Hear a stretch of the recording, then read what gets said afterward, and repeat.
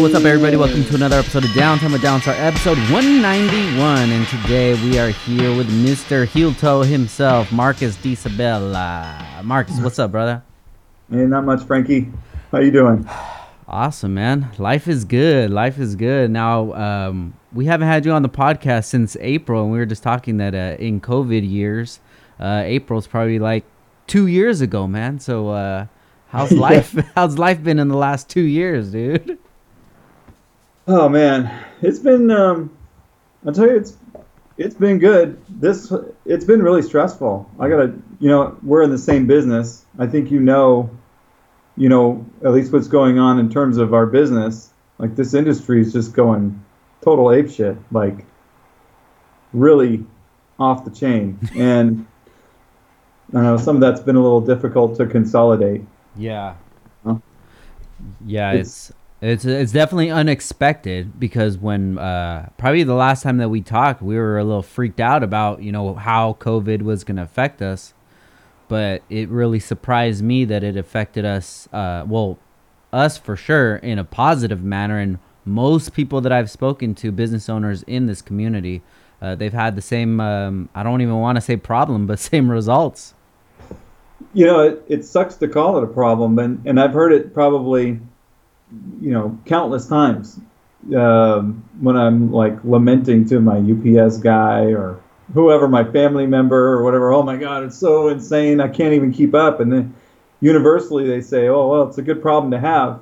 But, I did actually end up coming up with a way that it is negative. Yeah.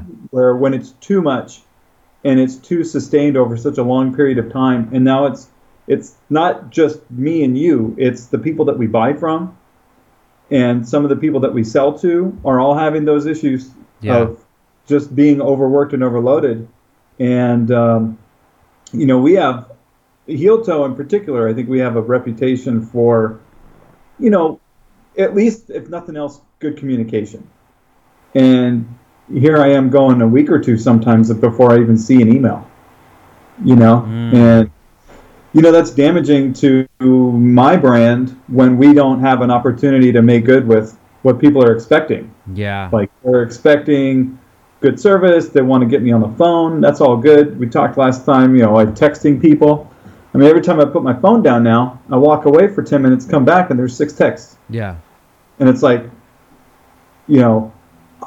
it's hard to switch it off. And so when you can't, I've always got in the back of my mind, like, I got to get back with these folks. They want to answer of some kind. Yeah. And if I don't do it, then I'm failing on all of that I built over the last decade and a half of being there. You know? Yeah. Being in your corner is a lot when it's like, an octagon. That's what it feels. I'm in an octagon is what it feels like. Yeah. There's too many fucking corners, bro. I feel you on that. Man, too many corners. You bring up an interesting topic, man, and that's and it usually pops up from people who aren't familiar with business, and I want to get to that. But people would look at it from the outside looking in and say, okay, well, now you're just selling more stuff, so that's awesome. Yeah, but you're expecting me to change the way that business has been running for the last 10 years out of nowhere. Like we weren't expecting to start doing double the revenue, which that sounds awesome. And I always think about it around, Bolt Friday, which is our Black Friday sale. Wow, what if business was like this every day? And it's exciting, but it's extremely scary because you don't have the infrastructure for not only the staff to take care of that much work, but even to have as many raw materials to sell to people. So it definitely raises a lot of problems. But the thing that I wanted to touch on is, you'll have these conversations with people. Say your buddy who's doesn't have a business and they just know you. Hey, Marcus, you have a business in the Honda community. And then you talk to them and you tell them, oh, business is double. And the first thing that comes to their mind is, well, that's a good thing. Don't complain about business because you're lucky that you have a business. Do you ever feel like you're not able to express your true feelings because of how somebody else would perceive it as a complaint. Yeah, and I think that's kind of the, what I alluded to when we first opened. Is it's very challenging. It's hard to consolidate like the feelings and the thoughts and the emotions that go along with, you know, having to make sense out of all of that, you know. And so, yeah, I've tried my damnedest to insulate the customers from what's going on. Yeah. You know, I mean, even to the point, and I'm sure we'll talk about it. I had to take a break at one point, and it was right at Father's Day, and I ended up going on a trip to buy a car. And I was like, man, you know what? I'm going to go on this trip here, and I'm going to go buy this car, and it was kind of an effort sort of thing, but it was like 4 or 5 days out, and I thought, this is the worst possible time for me to be doing this. And not only that, like, I'm going to get something cool, and I don't even really want to brag about it. Because I know that I've got business over here that is standing by, waiting for me, and I know that I'm going to go for a few days. In the best of time, if you take a few days off, you're going to, pay for it for a week. You know that. Yeah, no matter what. Yeah, so you're going to pay for that. There's a punishment that comes along with that reward, which is, I'm good with that. But the thing is there's some guilt, like, that comes along with doing something for yourself. But man, I just needed a break, and I thought, I'm not going to post about this or talk about it or anything, because I don't even want people to know that I'm not here. Yeah. I didn't want anybody to know that I wasn't here and it was even over a weekend. So it was like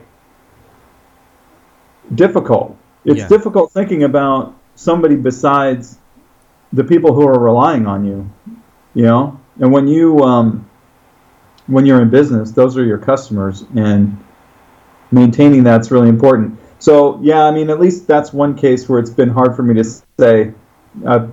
I think I probably moaned about it enough to my wife. She got tired of hearing about it. But you know what, though? After month 1, month 2, month 3, we're in month 4 right now.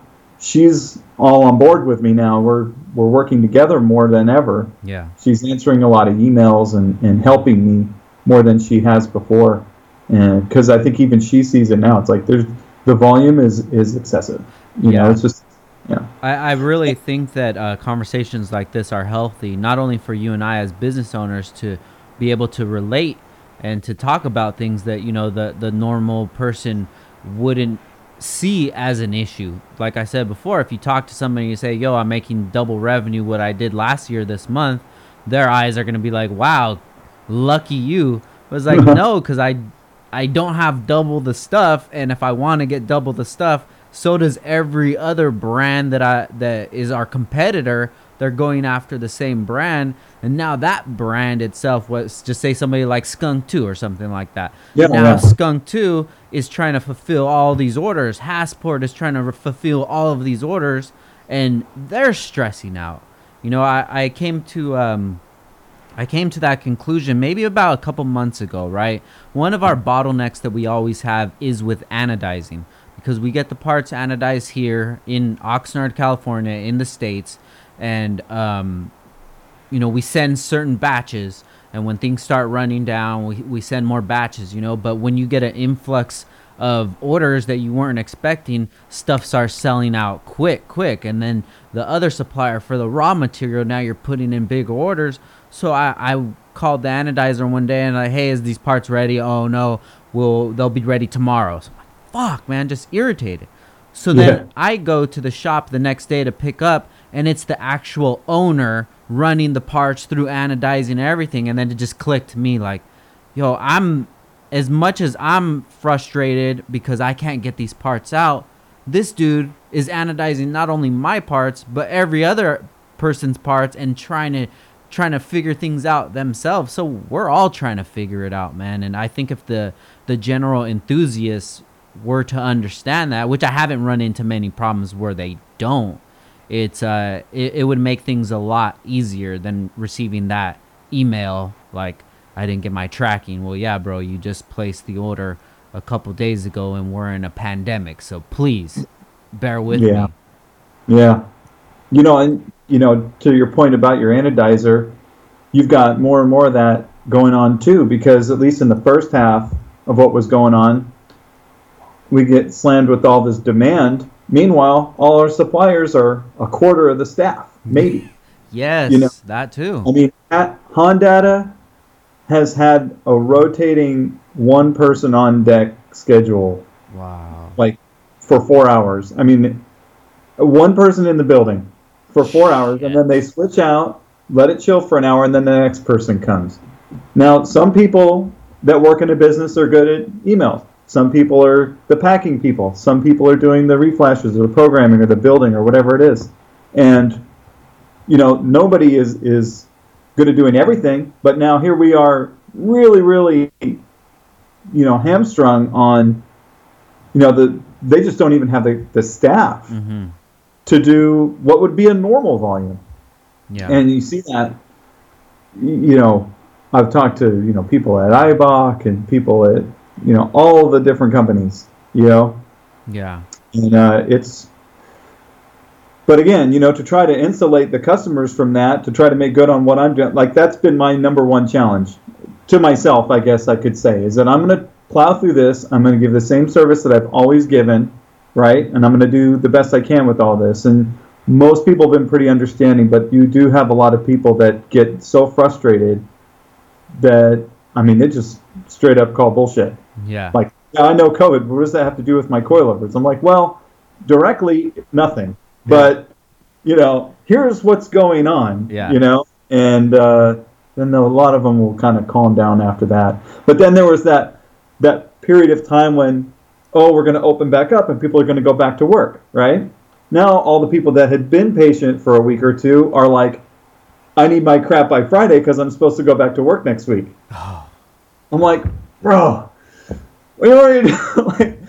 Like, Yeah. it's like, but I feel for them. I understand every individual's got their situation, but it's become more and more my mantra. I used to get all my powder coating done in Orange County, a place called Olympic Powder Coating, Okay. and they got a sign right up on the wall behind them. Your failure to plan does not translate to my emergency. Ooh, I love that.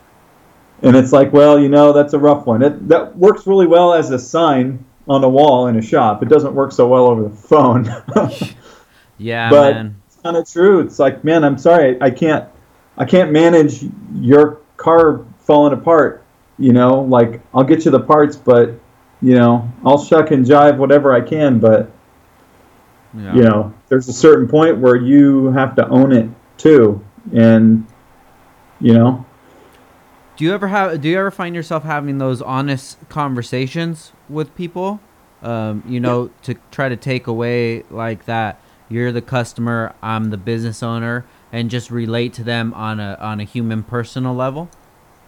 yeah, and it's been pretty easy as time goes by. I've been working on my TSX a lot, and I've been waiting for seat brackets and sliders to come from PCI, Mm-hmm. and after about the third or fourth week of them telling me, I don't know, maybe next week, I just stopped asking. Because it's like, what, man, this is the same exact thing that I'm dealing with. Yeah. I'm just going to chill out and wait for them to show up. I'm not in some crazy need for these parts, but I've been able to go back and tell people that exact thing. It's like, look, I'm waiting for parts too. My car's down, my Yeah. car's apart.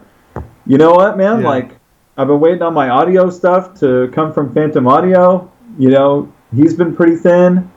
And I'm sorry, like I can relate, but it doesn't give people any real consolation. I think aside from maybe that same defeated feeling that I have. Yeah. you know, I think that if you talk to people in a real life situation way, rather than give them just the customer service answer for it, Yeah. I'd love to just be as professional as possible and keep it customer service wise. But even today, I had a situation where somebody's package didn't get there, and they didn't contact me until like a month and a half later. And the guy tells me, "Well, I'm a business owner, man. Like sometimes things get mixed up." And I'm like, "Yeah, so you understand I'm a business owner as well. So when you tell me your package didn't come a month and a half later, what do you really expect me to do?" You know, I'm not going to come with you like, oh, yeah, let me drop everything and help you because you just decided today that you're going to put that on my plate. Like, we should have been putting out this fire a month and a half ago. But now you understand my frustration. I completely understand yours. I get where you're coming from. It's a wash. I'll send you a new package and we'll just go from here. But I need that understanding from you. You have to understand that you're putting me in a hard situation that you didn't need to put me in. We could have handled this a month and a half ago, which it would be less, there would be more of a chance that I could figure out that solution then, rather than go back a month and a half and try to figure out where this package went. You know, sometimes all I really want is just a little understanding and for them to see us as humans rather than just these machines that they think we are, some Amazon machine where we're just taking stuff off the shelves and putting it. No, we have to worry about if it's on the shelf. And if it's not on the shelf, then we have to worry about how we're going to get it to the shelf. Dude, if we had everything in stock all the time 24/7, orders would go out that same day or next day and life would be bliss. Yeah. But that's not business. That's not how it is to run a business, because running out of tape could screw up your whole entire day. Running out of ink. Boxes, and you have to make sure all the boxes are checked, because if not, if there's one little mess up in the line of production, kind of screws you over. Yeah, it really does. It's actually, you know, and to be talking about this now, it kind of gives me like, I've been working on my cars a little bit. You know, not because I've had any free time, anybody. Yeah. This is not me. Oh, I got some COVID fuck off time. I'm going to work up. That is not it at all. But I've been kind of like forcing myself because I've got things that I need to do. So anyway, I've been working on my cars a little bit, and then it's fun to work on one of your own cars. It kind of brings you back a little bit into like, you even care about any of this stuff? Definitely. Because honestly, when it comes right down to it, I don't really consider the cars to be my hobby or my main interest anymore. It's really turned into just operating this business and all the different little moving pieces. And I feel like this COVID deal has turned into a really cool case study in you know, how things can go wrong, right? And like, you know, okay, so for 1 month we're huge. Awesome, we'll survive it. When's it going to drop off? The next month. Even huger. Like, okay, well, I wasn't really expecting that, you know. I got less help than I had before, and now I've got, you know, business and a half going on. Yeah. And they're like, all right, well, it's got to start going down now, and the next month tapers off a little bit, but it's still pretty busy. And they're like, okay, maybe we're out of it, but it's still too much. I need help. And I actually hired 2 people. Oh, wow. And, two young people who have been doing really pretty cool. I'm pretty fortunate to grab these folks. Nice. But, you know, that comes with its own thing. I got to train them. I got to get them all set up. Here's how you do the job in a crisis situation. You know, which makes it even harder for me to stay up on the things that I need to take care of. And then you know, another month goes by and everybody's working along okay and it's good. And then you start thinking like, oh man, all right, well, is it slowing down a little bit now? Now I got to find other work for these folks to do. How can I grow? Let's get back into developing a website a little bit more, because that was a project we had to drop. I mean, the last time I touched the next version of our website that I've been working on was back in April. Ah, shit. And I had to drop it, you know, and it's already paid for. Full investment. It's literally, you know, a month or something away from launching, and it would have helped too. Some of the cool shit that I have would have really helped, right? Yeah. This whole thing. But here we are. I go and email the website developer people, and my designer had to get a job because his business completely dried up from COVID. Oh shoot. COVID and also, you know, competing services, right? Yeah. And then the developers that I was paying to come up with all the cool software, they took a big corporate client, kind of the same thing. They weren't being fed work, so they had to take. So here I am. I want to start on it again, and now it's slow to get off the ground. And I'm like, oh man, like manipulating all the little chess pieces, and zero of this has to do with really just sort of like putting parts in people's hand, or really to do with cars at all, honestly. The people that I've hired don't know anything about car parts or really cars or anything like that, right? Yeah. It's all a matter of how do I get this machine to operate right when, you know, you're really not in the greatest environment for it. That's really turned into my, what it's turned into for me is it's all about running this business. And this is, I guess I kind of feel fortunate Yeah. to have this happen because it's given a lot of opportunity to learn things. Definitely, man. You touched on a couple key topics right there before we get ahead. I had a conversation yesterday with my son, and he's going to come hang out at the shop because he wants to save up for a computer setup for his gaming. So I said, okay, look, you could pay this much an hour or whatever. You just come in and do what you got to do. And then I was breaking it down to him. Look, this is how a business runs. There's a checklist of so many things that need to get done. Everybody is collectively trying to check that stuff off. So you don't have to have a certain type of skill in something. You don't have to know a certain type of something. Just help us check things off the list. And when people understand that more, it makes them feel like a piece of something larger rather than my job is just to pack orders and everything else doesn't matter because my job is just to pack orders. No, if the restroom is out of toilet paper, that's your job. That's my job. That's everybody's job because I'm not above anything and I'll do anything that needs to get done. If the restroom needs to get mopped or what have you, I'll do it. So it's great to be able to find people like that maybe they're not even into cars, which that might even be ideal situation. You know what? I feel like I had somebody else working for me last year, and she was a really good mix of, she was really savvy person, communicated really, really well, very likable and very sociable person. And her husband is a mechanic, and just sort of through osmosis, she absorbed enough of the terminology, nomenclature, and really, I think more importantly, like what it means, what buying car parts means, and what working on automobiles is all about. I think that's really it. Like whether or not somebody knows what a B series swap is or whatever. I mean, I think that's important for a salesperson. Yeah. Just sort of an operations person, it's not really. I think what's really come in to be the most important thing in this sort of environment is what I've done. I think you're right about the checklist thing and making people understand they're part of a bigger picture. What I try to give people right up front is that these car parts purchases that people are making are, I mean, I think to the outside world, they seem probably pretty superficial, springs or, brake pads but our customers take this stuff very seriously. Like it is, it's like,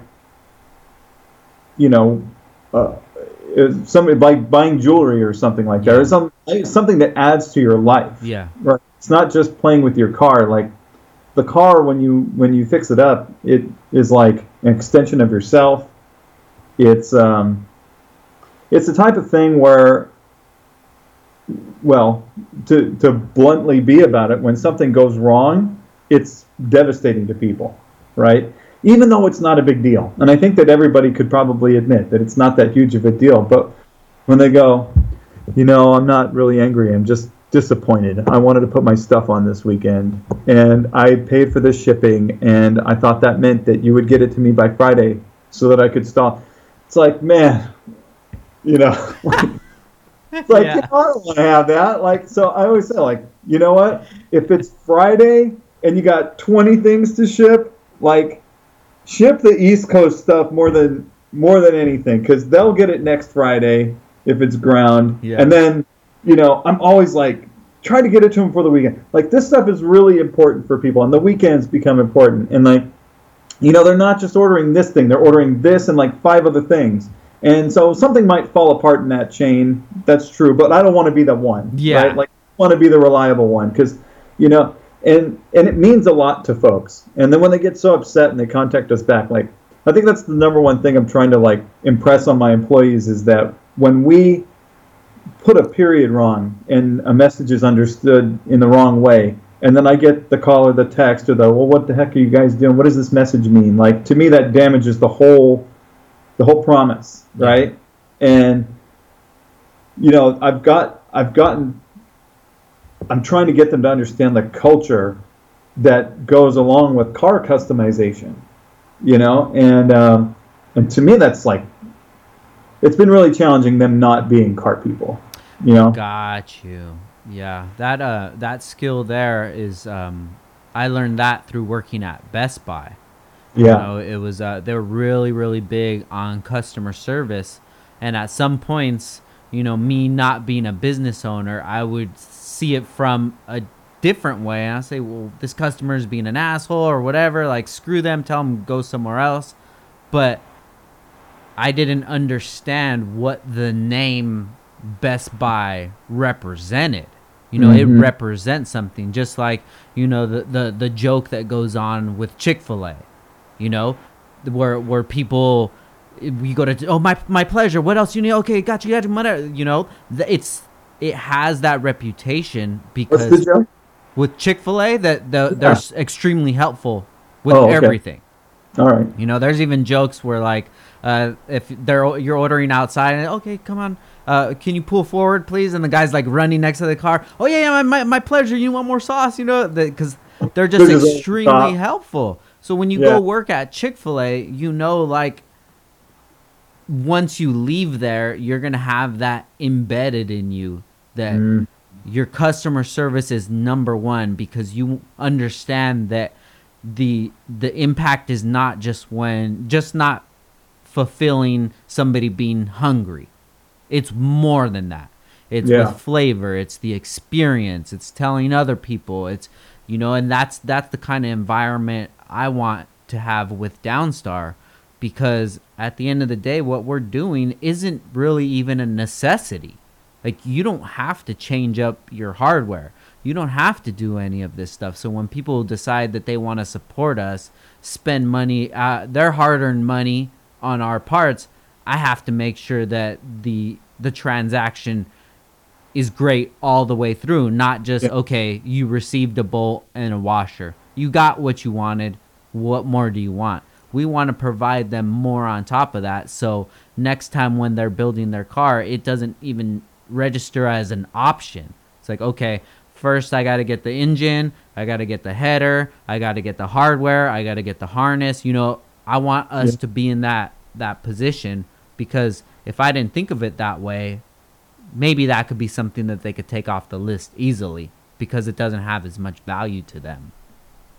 Well, I think you've taken it to another level too, at least from my perspective, where when you think hardware, you're hopefully thinking Downstar. Yeah. Like, it's more than about, you know, being part of that checklist. Like, you want to be the Band-Aid of nuts and bolts for Honda. You know what I mean? Like, Definitely. Get some Downstar bolts or whatever. You know that. I mean, that's a really. I think that all the things that you're doing, you know, between all the things you've done, so many things. Like, it all kind of speaks kind of to the same thing. Like, you're out there and you're part of it, trying to be part of people's car life in some way, or even just part of their social life. Yeah. And I think that really gives them maybe some more confidence in even saying if they even want to get that kind of product. Yeah. You know? I mean, yeah, I think that having it mean more is really what it's all about. Like, when somebody says Downstar, you want them to have that positive feeling. Yeah, exactly. You know? And that's one of the reasons why I like to do all this stuff, you know, the podcasting and everything. Yeah, at the end of the day, hopefully all of this drives sales. But I've reached the point where, you know, the attractiveness of money isn't really there anymore. Yeah. You know, I'm of course I want to grow, but the goal isn't to make more money. It's to have more of an impact.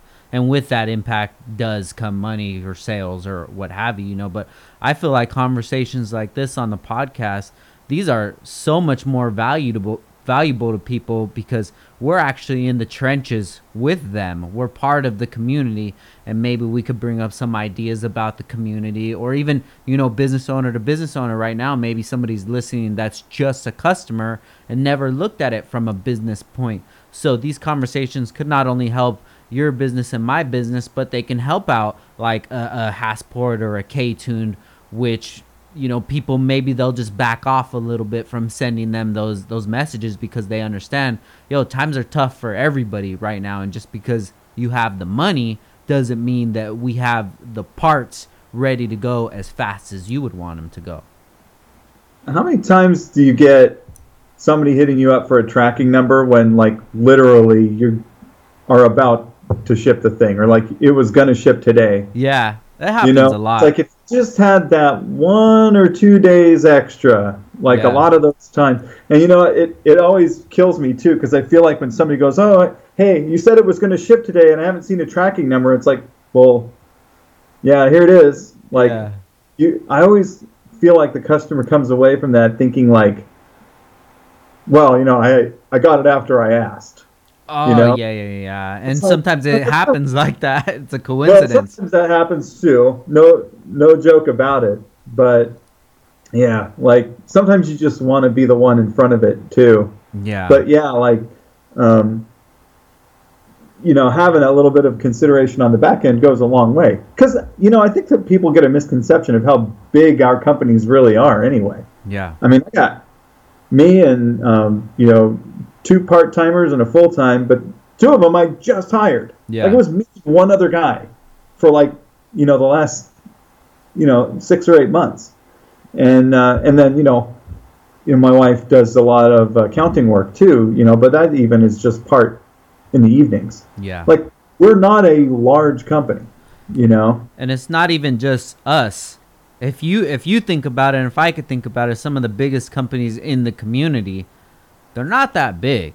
They're not big. You know, even if you go to somebody like a JHP, you know, I'm sure that their staff is probably around like 10 people or so. It's not that crazy. And, you know, myself, the staff isn't huge. Even knowing like Rywire, their staff isn't huge. So, but we're all trying to do the most that we can, maximize the time that we have there, because we understand how hard it is to find people who are dedicated and who want to work at these businesses and have the same sort of passion. Maybe not for the product itself, but passion on doing your best every single day.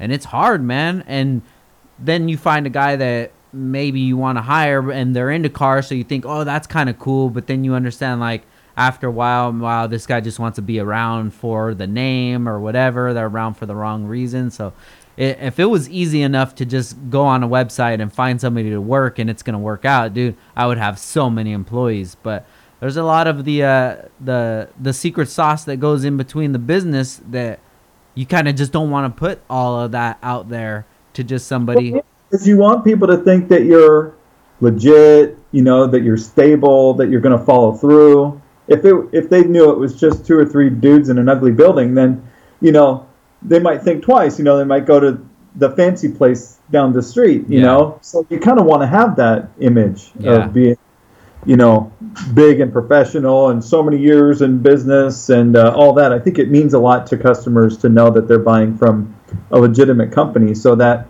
online presence, you know, helps that. Yeah. But then how do you get them to throttle back and say, like, well, when you call or send an Instagram DM or a Facebook message or you email or you text or you do maybe 2 or 3 of those things all at once, one dude manages all of that. Like one guy. And you look stupid doing it. I'm going to tell you this right now. When you get a DM, a text, and an email and they're all within the same few minutes, it's like, bro, chill, dude. I got you. That happened yesterday. This guy texted me, and then a little later on, I got a DM. You know, I didn't get the one text. I got 5, and then I got 3 Instagram DMs. I'm talking to both, and I know that I had a couple of people waiting for some Flash Pros for TLs, And then this guy's like, when's my teal shipping? I'm like, well, they should have all shipped already. And then I get a message over here, and I said, well, it should have already shipped. Check your order online. Okay. And then over here, it's like, oh, link me. And I sent the link. I'm like, all right, cool. And then, oh, it looks like it already shipped. I'm like, yeah, it did. And then finally I put two and two together. It's like, it's the same guy. I'm like, I said, whatever communication channel you want, I'm with you. But please just try to pick one. I'll send the same message to all of them at the same time. Oh, yeah, man. It's pretty funny because, like, and I'll manage all that. That's fine. Actually, most of the customers end up being pretty straight up and pretty most of the time. It's some of them get pretty having an opportunity to answer these emails with my wife, who's been with this since the beginning, right? Like, she kind of got heel toe started after I met her, but I became a package deal at that point, and at some point it wasn't really that happy of a package, but we plowed through it, and she's been exposed to it so much that she kind of knows the lingo. She knows enough about the cars, and she knows enough about the customers, and then like interacting with her, answering some of y'all's emails are like, super entertaining. It's fun, man. It really makes me feel like I can have 200 children and I'll be straight. I'm dealing with problems all day, and these problems aren't even problems, and the answers could be answered very easily, but it's like, okay, whatever, but it's okay. It's when they get rude, though. People have been rude lately. Have you had rude people? I mean, just that customer that I was talking to about, the checking in on a package a month and a half later, he was a little rude at the beginning, but until I told him, like, dude, you're a business owner too. You can't come at... What in the world? Oh. There you go. That was weird. I'm here. I didn't... It was probably the customer. He's hacking it right now. He says, stop talking shit about me. But shout out to him.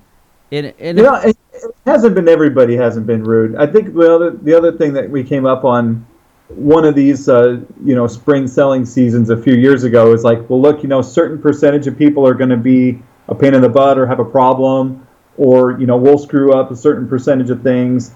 And when you have, like you said, twice as much business, well, that's twice as many people that are going to have problems. So maybe it just feels like there's a lot going on that's negative, but really in reality, it's the same percentage that it always is. Yeah, and then on the other side of the coin, we've had some orders that were probably like on the 16th of July, and we're barely being able to get them out today. And people emailed us, and I said, look, I told them honestly, look, we're waiting for these parts to come in. We have you down. I apologize. And, don't even worry about it. Awesome, bro. Thank you. I appreciate it. Those are the best customers to have. And if you're a customer, that's the best way you can handle things, because then you make the business feel so much better. And a lot of these businesses they feel like shit all the time, man. And especially if the business owner is an enthusiast as well, I feel like shit when I can't get these parts out to you in a timely manner. It makes me feel like shit because I know how I feel on the opposite end, waiting for parts to come for my car.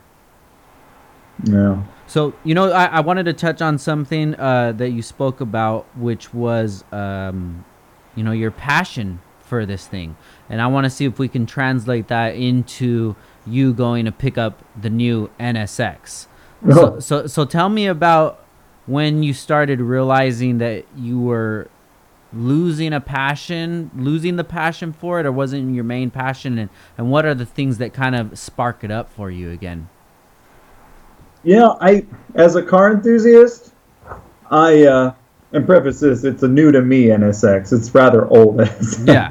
But I think when I think about me as a car enthusiast,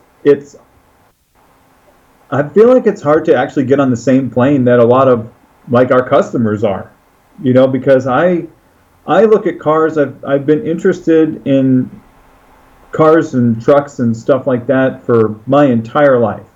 And when it finally came around that I could get one and play with it and put it together. It became just as much about driving it as it did working on it. Probably more about driving than working on it.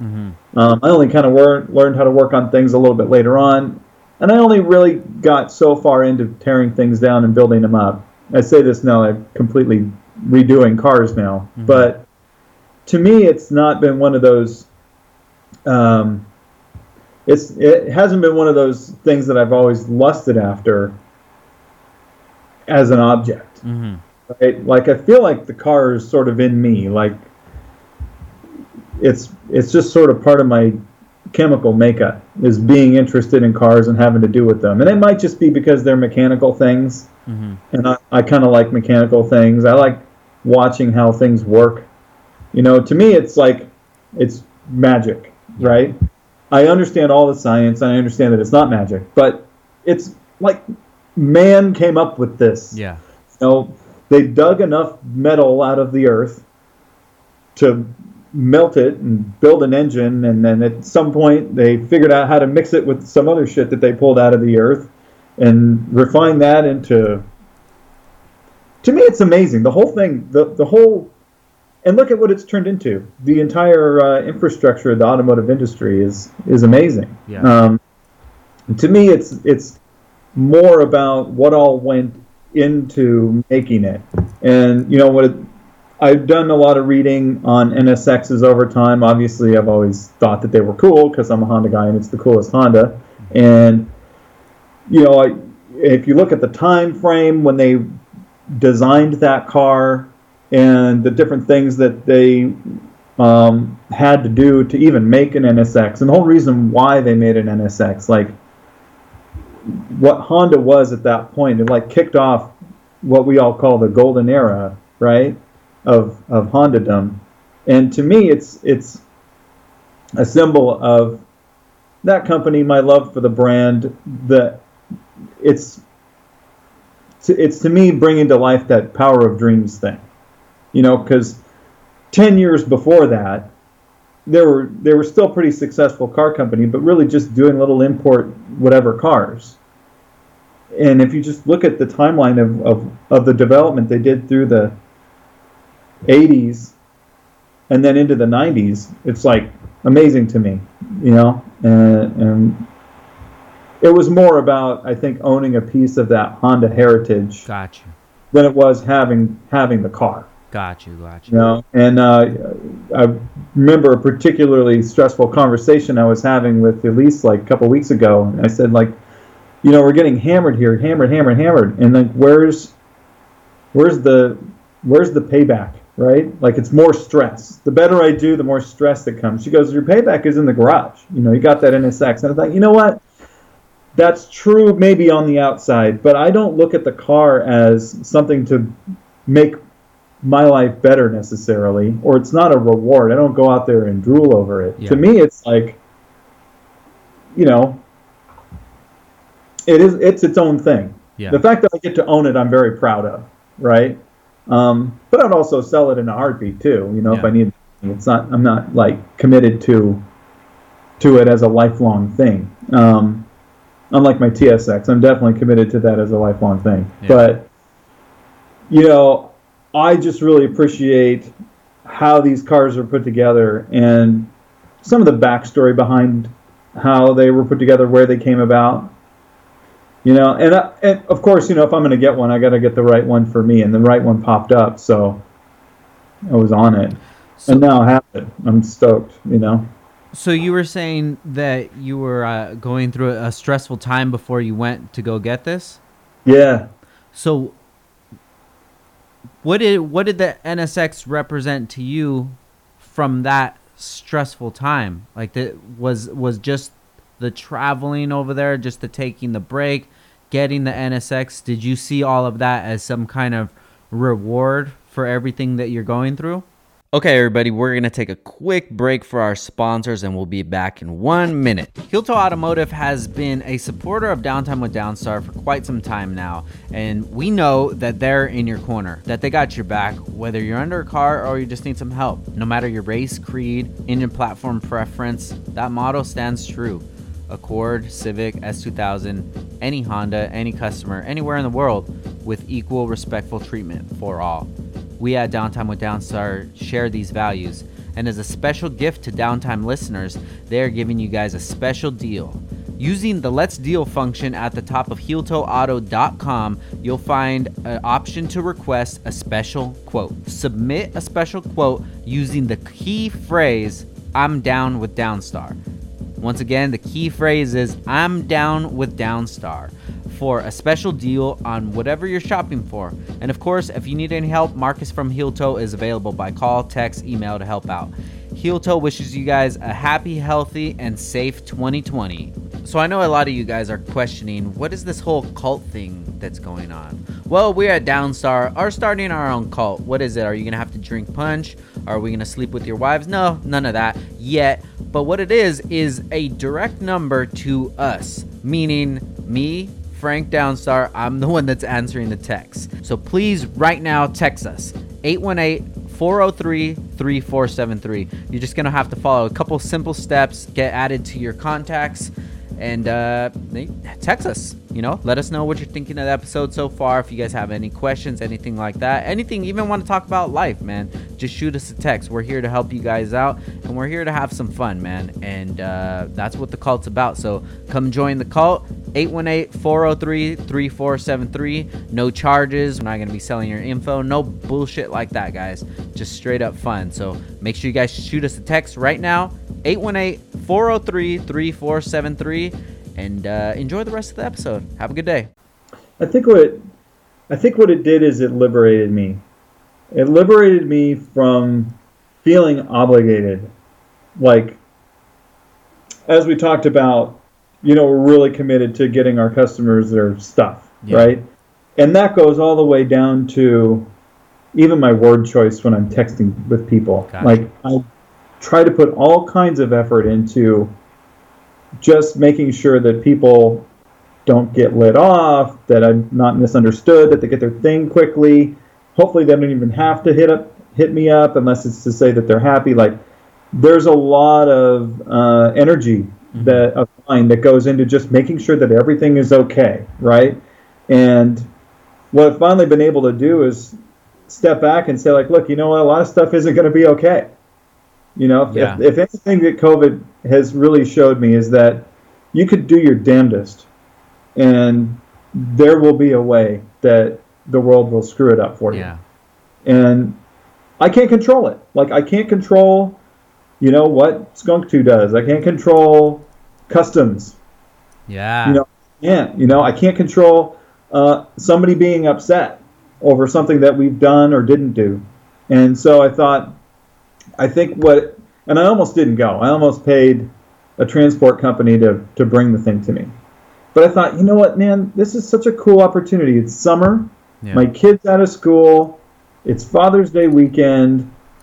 It's far, but it's not that. I mean, I've done far drives. It's not like I can't do a far drive. Yeah.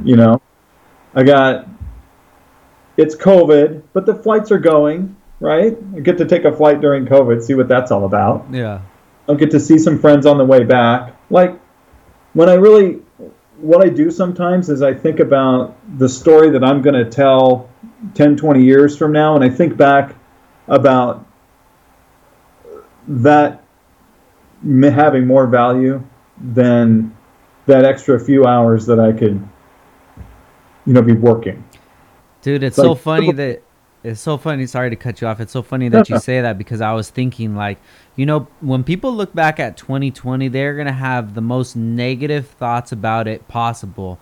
And my goal is to make the best time possible out of 2020. So when people mention it and I mention it, it's a totally different story. It shows that I was able to overcome when I was presented with such hard times that we're in nowadays, and bro, as of August today, where we're at right now, 2020 has been an amazing year for us. And it's not only because sales are up, it's because all of these challenges that are getting thrown in our faces, we're just kicking their ass, learning how to deal with it. Okay, this happened, this broke, this, that, this, whatever the fuck it is. that situation is what it is. Okay, suppliers out of that bolt, they're not making it anymore. Okay, I could either be down on it or I could be happy about it. Either of those decisions that I make are not going to change what is. They're not making that bolt anymore. I'm going to be pissed off about it. Now I'm not going to be able to make this money. Customers are going to be mad, whatever. Okay. They're not making it anymore. I got to figure something else. Yeah. And then just go from there. So that's my way of attacking this 2020 is I want to make this the greatest year because I know that not only am I going to remember this year, everybody is going to remember this year. And these memories that I'm making now are going to be amazing memories in 20 years from now. Yeah. And I'll never forget the circumstances around where I got that car. Yeah. You know, I mean, I think to a lot of people, getting a car of any kind that they've been lusting after or dreaming for is, it's like an achievement. Yeah. But I feel like it's a material achievement for a lot of people, like, especially when you look at people, how people get rid of their cars. Mm-hmm. You know, it's like, I mean, I've had to cancel numerous orders over the last few weeks because so-and-so sold their car. Mm. Like, man, how are you buying, like, hop-up parts for your car, and then, like, next month you just sold it? Like, I get that a lot. I actually get that a lot. Really? And, oh, yeah, dude. I get that a lot. I had a guy cancel an order the same day he made it because he sold his car the same freaking day. Oh, that guy lives on the edge of his seat, bro. I mean, in his defense, like, I caught him on the phone and he was like, man, I'm really sorry. Like, I was just at the store and somebody caught me in the parking lot and they threw a number at me and I was like, what the fuck? And we went to the bank and he bought it. And I was like, awesome. Are you kidding? Like, all right, well, I'll take your word for it for sure. But I think that to me, there's a commitment that goes along. You were just talking with Mike. Yeah. And I listened to that pod yesterday. Awesome. Thank you.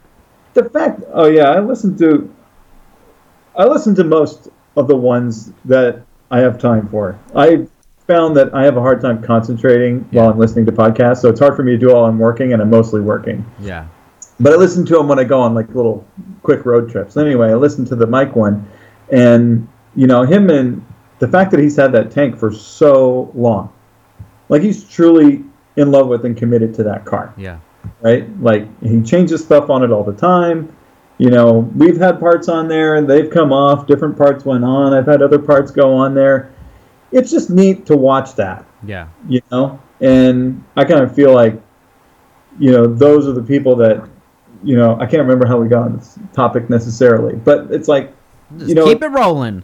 Yeah, I mean, I feel like that's where, a car person really comes through, like once you own the car and you put your touch on it, I feel like that in a part becomes your car. Yeah. You'll always be a part of that car's history, but if you can just drop it, then, like,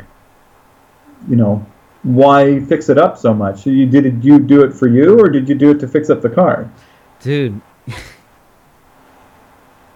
I've thought about things so crazy, like, right? So, the Heavy in the Streets EG, the gray EG that we have right now with the graffiti and the engine bay and stuff like that. Oh, yeah. That car, before that, belonged to Will Salazar from Circuit Hero. And when he had it, it was, K-Swap. I don't remember if it was turbo or all motor or what, but it was on the cover of Honda Tuning. Before that, Ryan Hegner had it, which is, the founder of Eibach Meat, the one who runs Eibach Meat. Some exciting changes coming to Eibach Meat, so make sure you guys check them out at Instagram, Eibach Meat. But, so I'm like, damn, that's crazy because Ryan's my boy, dude, and this used to be his car. And then when I'm talking to Mike G about it, he was telling me that somebody else owned that car before Ryan, So look at all of these things. I had it, Will had it, Ryan had it, somebody else, I forget his name, had it. Who else had it before then, before the car came off of the dealership, right? Yeah. So then now you say how you like to see how things are put together, how it's like magic, how it all comes together. Now think about this. When the car's at the factory, every bolt's going on, the welds, the paint. That's like a baby being born. If you think about it, you're like, how, dude? Okay, think about it like this. When they're making the shell, where does that material come from? How does it form? Somebody has to get the metal melted down or whatever, and then it forms that, putting everything together. Finally finished. This is a finished product ready to go to the world. This is a born baby, right? So now I'm living my life and I'm building a relationship with this object, which, if you want to think about it, has its own history, has its own life. Just because it's not able to talk about it, to share the memories it's had. Tell me that there isn't a time that Ryan Hagner spent inside of that car, where they're at the street races or something like that, going to JG Engine Dynamics, that exact car. So if that car was able to express its feelings, express its memories, then we would take it seriously as being, another sort of being. But that's the way that I think about everything. And the only way that car is going to be done and non-existent is after it goes to the junkyard. They break it down to the smallest, and those pieces get melted down or what have you. So when you look at cars like that, you understand, like, you're part of something that's even bigger than just maybe what that customer was thinking. Oh, it's just a car or whatever. I'll just get another car.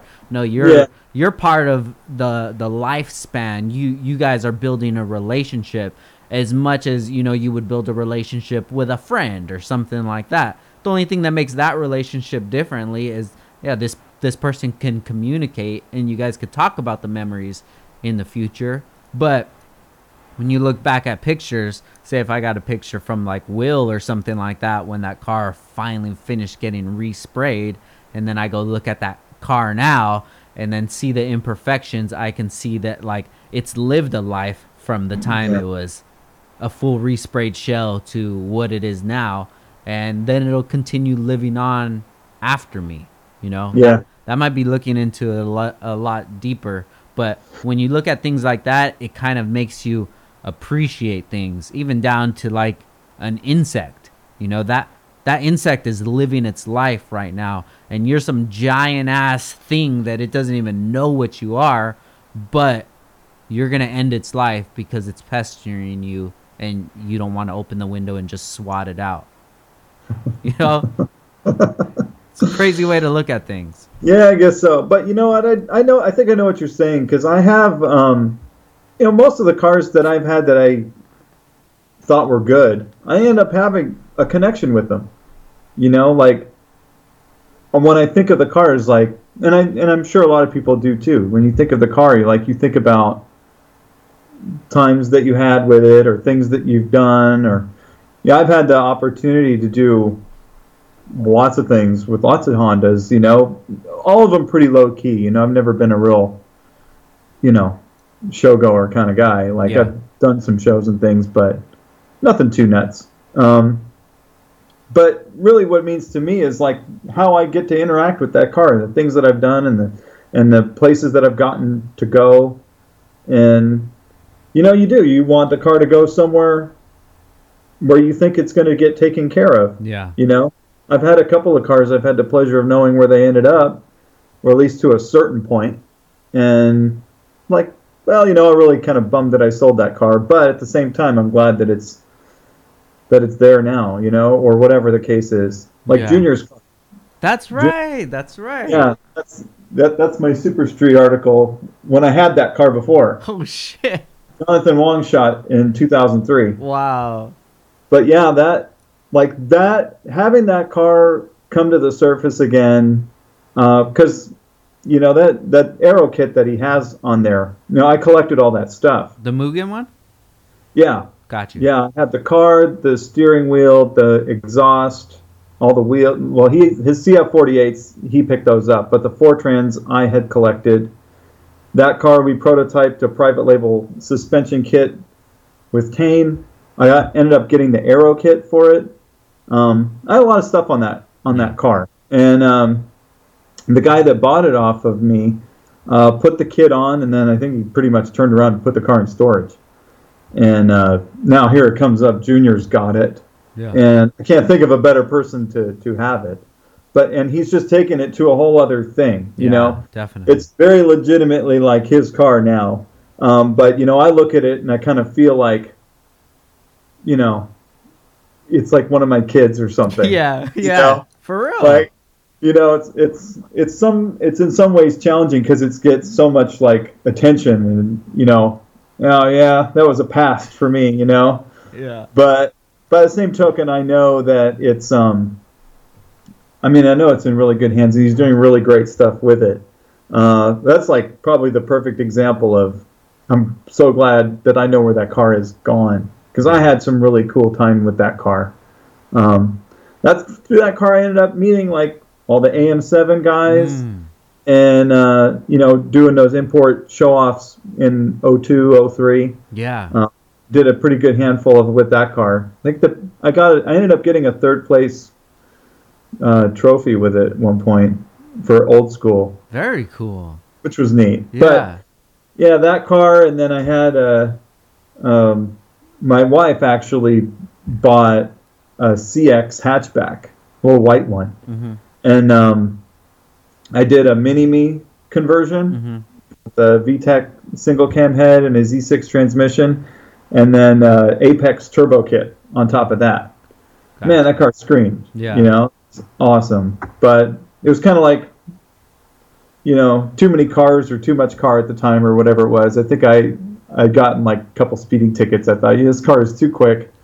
I let it go to another guy who turned it into a track car, and I think it's still somewhere now. I don't know exactly where it's at. I think it ended up going through our crew or something. But anyway, I like looking back and seeing all those different cars and what I was able to do with them, and you know, be a part of the buildup of those things. I just can't stand when, you know, it turns into a nothing thing. Part out, sell it, whatever. I'm over. Yeah. It's like, well, let's put all that energy into it. If you, maybe I don't know.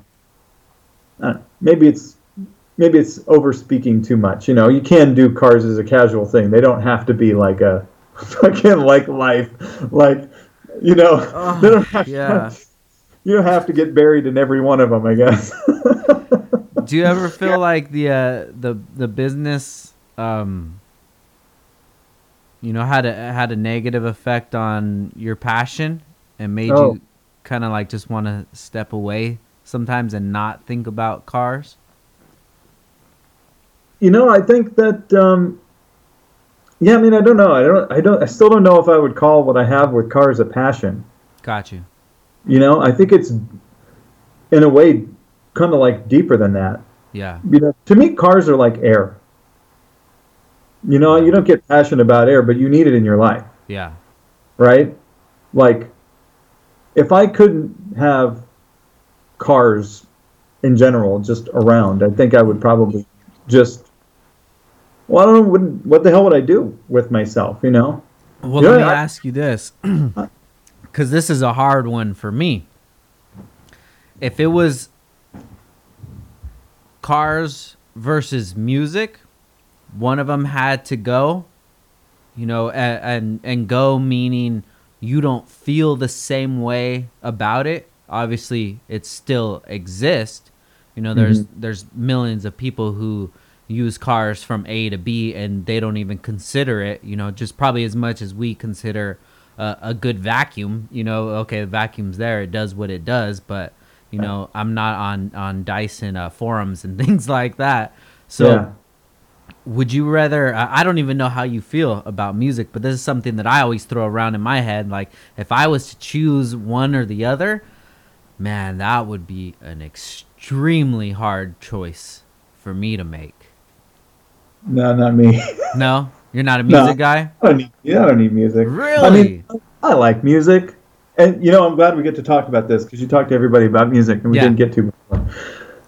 Yeah, I mean, I like music. I do. But I like music because, you know, I like the rhythms, you know, of different music. And I'm not really I don't really care what genre it is. I just kind of like how, I think music just has, for me, sometimes it's a way to quiet things down. I like to listen as background music. I don't really listen to lyrics so much. Like, I like hearing like a singer's voice as an instrument more than I like what they're saying. Yeah. Most of the time. Only sometimes do I really kind of get connected with a song, and I think it's usually because I have, learned a little more about it, or really did sit down and pay attention to it. But yeah, I think I just look at music as basically an art form that I could live without paintings too. Yeah. Now hearing, that would be something else. Like I would be perfectly entertained, listening to, a movie. We love movies over here. We're movie people. Gotcha. But like if I could just listen to podcasts, I'd be totally cool with that. Like I don't know, music to me could go, and I probably wouldn't. I would probably miss it, but as long as I had cars, Yeah. the car makes its own music.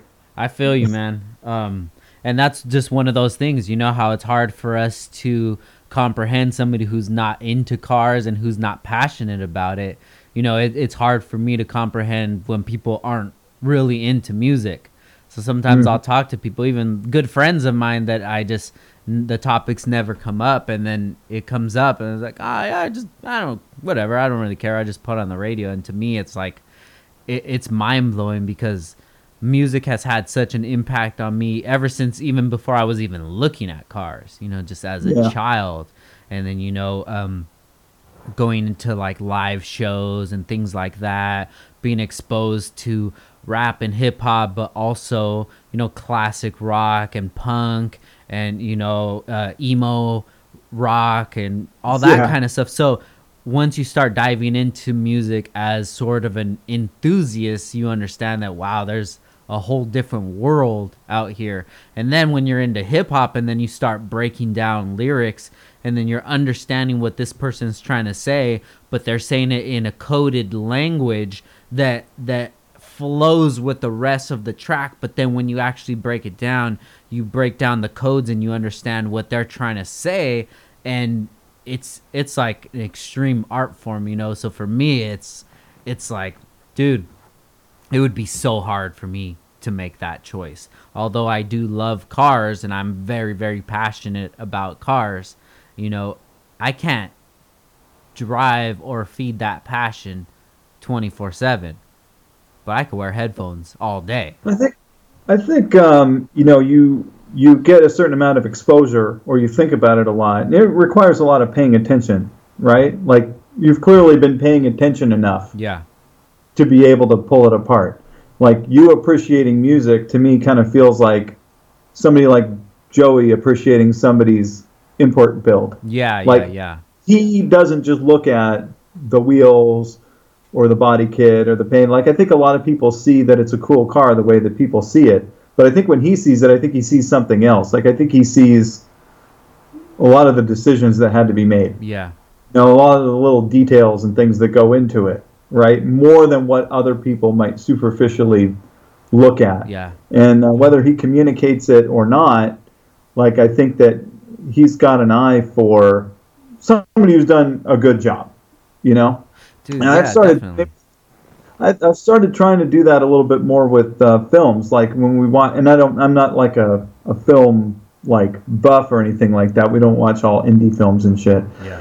But I do like watching movies, and at a certain point, I started really paying attention to people's acting. The actors on screen, and I think it was only about a year ago. We were flipping through Netflix, and there's like a John Travolta movie on there where he's it's about racing. Of course, I wanted to watch it because it was about like stock car racing. But this movie, like you can watch John Travolta, and I've seen him a number of times.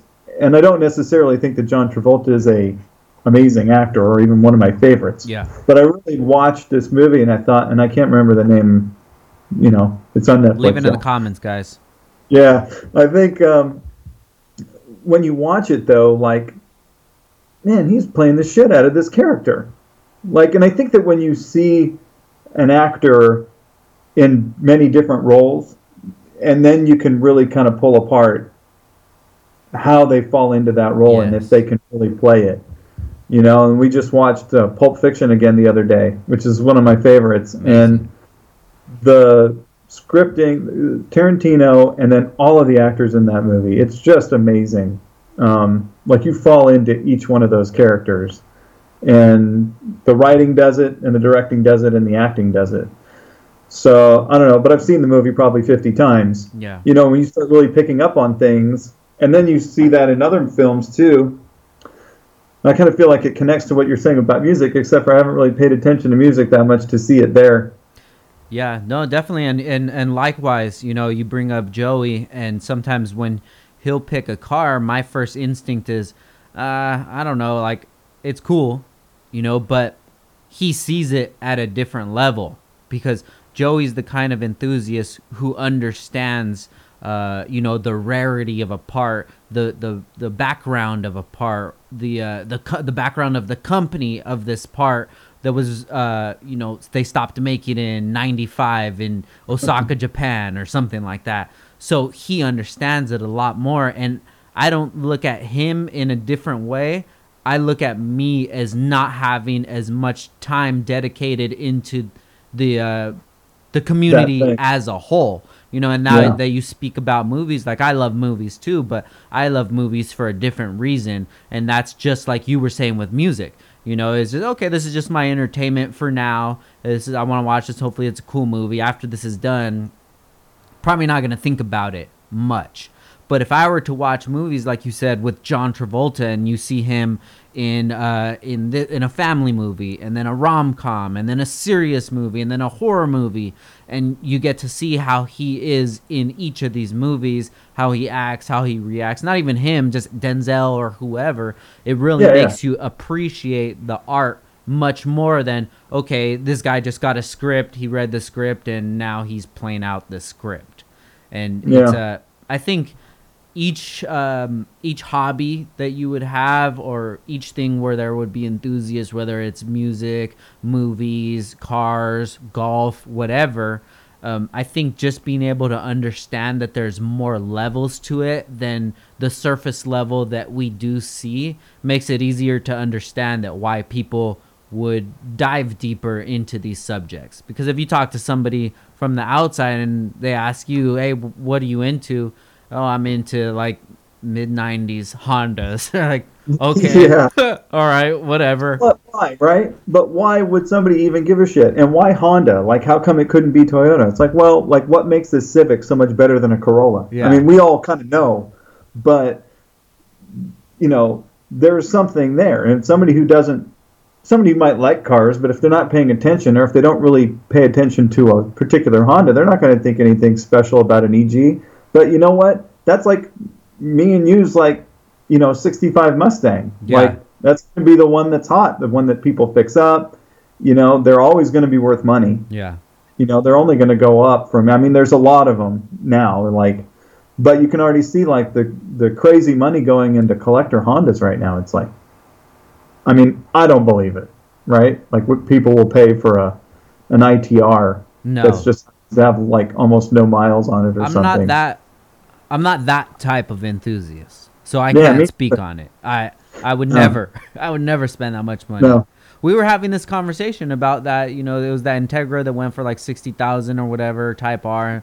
I'm like, yeah, all that stuff is cool and all, but it doesn't do anything for me. You know, I could build a Honda. Yeah, I could build it for $10,000 Honda, and my eye is gonna go towards that one rather than to the bone stock one that has 1,000 miles on or whatever. Like, that's cool to me, but if that was a '69 Chevelle with 1,000 miles on it, that's a different story. Yeah. But it just, I don't know, man. It hasn't reached that level to me yet, but in the future it will, because our parents who were into, you know, those muscle cars, that still goes on to this day. If you go to the track, you'll find 50, 60-year-old dudes out there still racing their cars and building their cars. And that's such a small market. Dude, the Honda community is going to be able to live on forever. Just wait until somebody starts a company like Jegs or Summit that's going to be having like OEM restored parts and, you know, Yeah. glass and mirrors and moldings and grommets and all that kind of shit, dude. That's going to re-spark more into the community, and we're going to just keep going on and on. I mean, as long as us as enthusiasts are still excited about it, just like, you know, Bob, who's 65, who can't wait to get home to install some new headlights on his Camaro, you know? Yeah. So as long as there's still those leaders in the community, and as long as there's people who can envision this lasting forever, it's going to.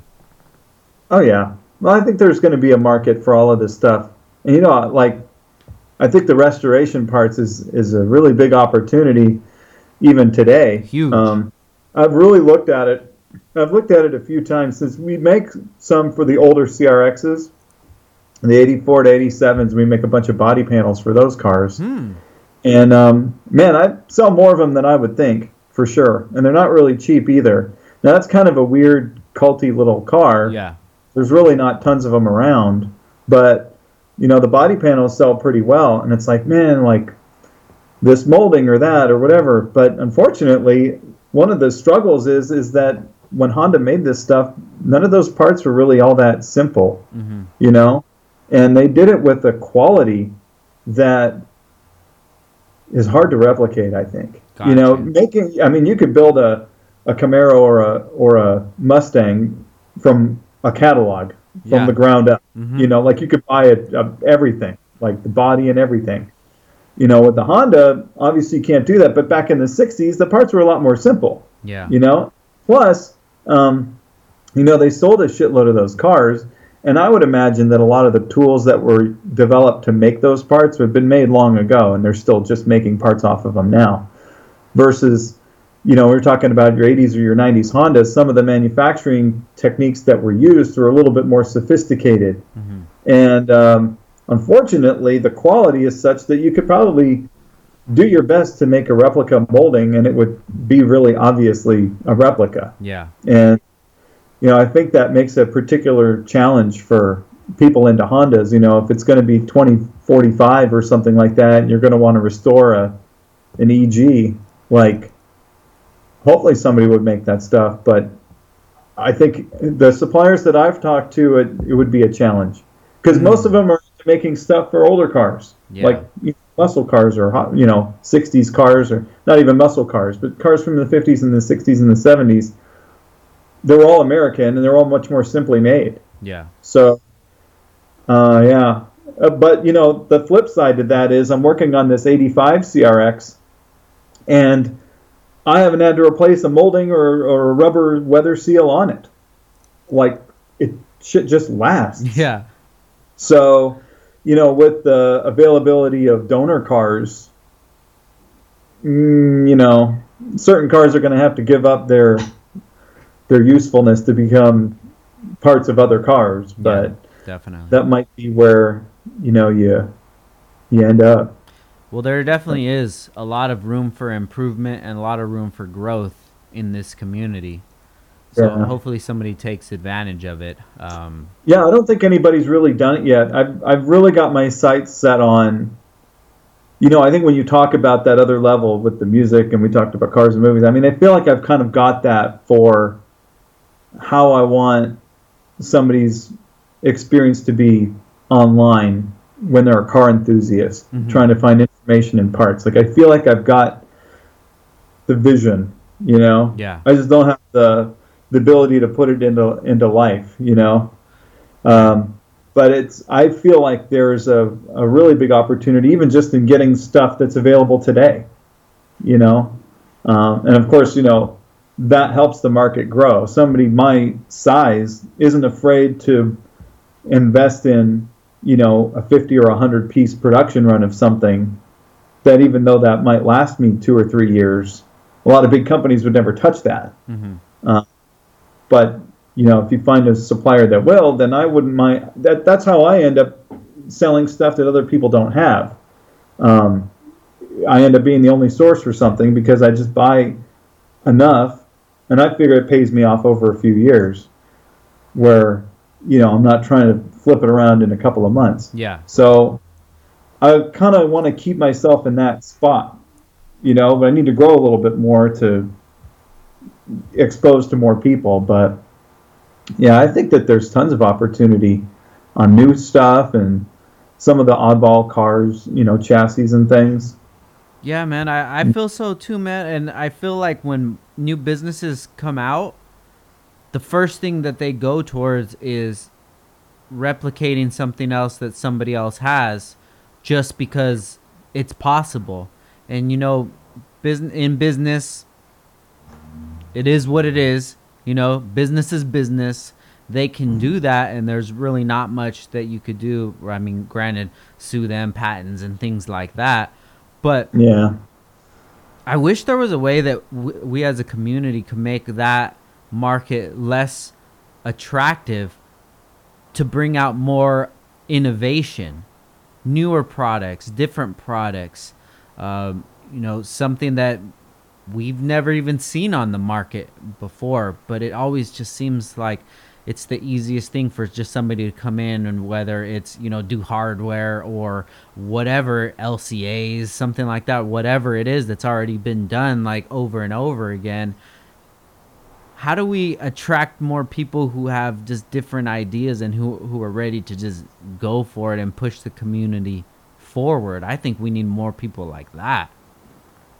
Well, when I started, in like playing with the car stuff, 95, 96, whatever, the choices were a lot simpler. Like, you didn't have all of these coilover brands. Like, nobody had coilovers. The only people that had coilovers was they were custom tubes, and then whatever car you wanted to put it on, you had to make brackets. Mm-hmm. And people on the street didn't do that. That was for race cars, right? Like, if you're on the street, you had some probably Konis or Tokikos, and you either had iBox, H&Rs, or you cut them. Mm-hmm. And I'm one of those people that doesn't have a problem cutting springs. And like, there's definitely a way to do it that's not fucked up. Mm-hmm. And, because I've done it 100 times. Well, not 100 times, maybe 100 springs. But, yeah, it's not the end of the world, right? It's just making it a little bit shorter. But ultimately, we didn't really have too many choices, right? Like, if you wanted a header, you had Pace Setter, which was like spray painted mild steel and kind of crap. Mm-hmm. And then you had DC Sports, which was like good domestically made. They make power, but not very sexy. And then you had like Mugen. Mm-hmm. And maybe there was a couple of Lightspeed in there, or maybe there was something in between DC and Mugen. But really, that was it. Like, we didn't have to contend with this broad shopping landscape that's like eBay. Yeah. Or there was no production wasn't in China. Yeah. Like, it didn't really exist in that fashion.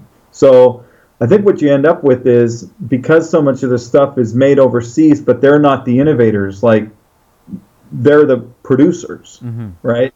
So they're not going to come up with something new. The choice now isn't between this is cheap and crappy and I know it is, but I'm cool with that, or I'm in the middle, or I want the best, right? That used to be the choice. And now the choice is, these all look the same, but the prices are all over the map. Like, where's the point at where I should stop spending more money? Mm-hmm. And it's not a very clear thing. So I don't know. I've kind of pulled back on it a little bit. I used to get kind of agitated about knockoff parts, especially. Yeah. Or fake parts. It's like, there's always been a market for cheap parts, and people have to get them. And the problem really comes down to it just limits the ability of a more legitimate company to come up with something new, because then they don't have those resources. People still have to want to buy a Mugen header for them to want to even make them. Yeah. Look at where we are now. Like, how many Hondas and Acuras have went by where Mugen just sort of said, well, we'll make some gas caps and, some mirror covers and exhaust system. No, we don't really need to do that on that car. We'll just focus on F1. Yeah, I mean, which more power to them. But if you look in the 80s, right, the 84 to 87 CRXs, and Junior and I were talking about this actually. That catalog of Mugen parts for that car is like so vast. It's they made. I mean, they practically made hardware for it. Yeah. You know, all kind of suspension bits, dampers, but then the exhaust, and then the aero package, and then you had the whole engine. I mean, they were doing cams, valve springs, pistons. I mean, Mugen made anything you might want to do to that car, for the most part, and they were sold in America. Like it was a real big. Here's Mugen, America, right? And Yeah. that's what they did. And then after that, it was just this taper away Yeah. from all of that. I don't know if it just didn't really catch on very well. Who the hell knows how their business on product developed? But now, Yeah. at least with the FK8, they're kind of having a broad catalog again. Yeah, last year, it was January 2019 when we went to Auto Salon. We ended up going to the Mugen factory. So jealous of you guys, dude. Like, I feel like I want to be there too. Like, It fuck, was I'm like, how amazing, have I not even gone yet? bro. Even Honda Pro Jason's never been, and he's been everywhere. I believe it. But Yeah. so we went there and we're checking out the facility, and just that facility is second to none that I've ever been to. It's amazing, no disrespect, but it is 4 times the size of Spoon in Japan. It's the I was talking about this on a recent podcast. The slab of the foundation is, I think it Yeah. was on with Mike. It was On Mike, yeah. it's on suspension, so even if there is a small earthquake, it's not going to mess up the preciseness of the parts, which is awesome. But then at the end of it, we had kind of a roundtable talk, and it was myself, Rywire, Ryan Hegner, Scott from King, and then Mr. Honda himself, and we're just talking, and I just bring up the point about, like, do they not see the value in social media and in the passion that we have here in the States for older Hondas, because there's definitely a lot of opportunity in maybe, retroing some of these old wheels, or, refocusing on the older chassis, which maybe they don't understand it in their culture, because the older chassis don't last as long as they do here. They get rid of them junkyards or sell them or whatever it is. So that was something that I brought up, and they seemed very surprised on the idea of the power of social media. But just imagine if a brand like Mugen decided to do like Jordan and retro some parts for older chassis, maybe go as back as like an EG, or start with an EK and then go back, or shit, just go all the way back to, like the EF CRXs, and just test it out. Because if they were to do that, man, I think that would be a huge success for the business. I think it's neat that King is doing that now, with certain wheels or things, or they brought back some radiator caps and stuff. Like, I talked to Scott about a little bit, and he couldn't believe what some of the secondhand market parts were going for. Yeah. Shift knobs and stuff like that, which, I can't believe what they go for new, to be honest with you. Yeah. But, 3 or 4 times as much on the used market. It's crazy. But you would think, he's recognized that, and then let's put these parts in some more people's hands by making them again.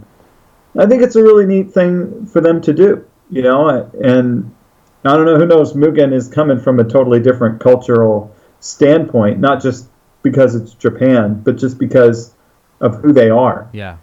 They discontinue things pretty quick, but I think that they maybe don't have an understanding of how America treats these cars. The second generation TSX, for example. Second generation TSX was not super well received when it came out in 2009. And kind of that weird shield in the front, and a lot of people thought they were kind of ugly, and they just didn't sell well. On top of it being right after that huge recession that we had, people weren't buying a lot of new cars to begin with. Mm-hmm. So second gen TSXs and fourth gen TLs just weren't really very successful cars. They were too controversial coming out at a time when people were holding on to their money a little too much. Maybe a sexier car would have sold better or something like that. But anyway, what ended up happening was before that car is even done, they're already discontinuing parts off of it. Like they made an aero kit that people really like. The Mm-hmm. CU2 aero kit is cool. They had damper kits for them that were pretty good. They had an exhaust system. They had a few parts, mostly dress-up stuff. But yeah, I mean, the car was scarcely out of production, and then they're like already killing stuff off. Well, what you find out is, now 2020, 2015 to 2020, that car's really come into its own. People appreciate it a lot, and like, a Mugen wing for that car would go for a lot. But they were gone before you almost knew that they existed. If you're a newer enthusiast, people here don't really start fixing up their cars other than your very early adopters, right? They don't really start fixing them up until they're like 4 years old or something. Yeah. So it's kind of premature for them. It's great that they come out when the car is new, but those parts aren't marketed along with the new cars here. They're foreign. Yeah. And then, by the time they're done with the production run, I figure, and I'm assuming, Mugen sees like lackluster sales numbers on aero kits for CU2, and they just kill it. Yeah. Meanwhile, people are like, well, I hardly had a chance. Yeah. And King actually revived the window visors for that car. They were discontinued for like a couple of years, and then I don't know if it was King or whatever, but they came back around again, and we've been selling them. Just sold some yesterday, actually. Yeah. But yeah, I think it's interesting what you're saying. Yeah, I think that has a lot to do with the disconnect from social media.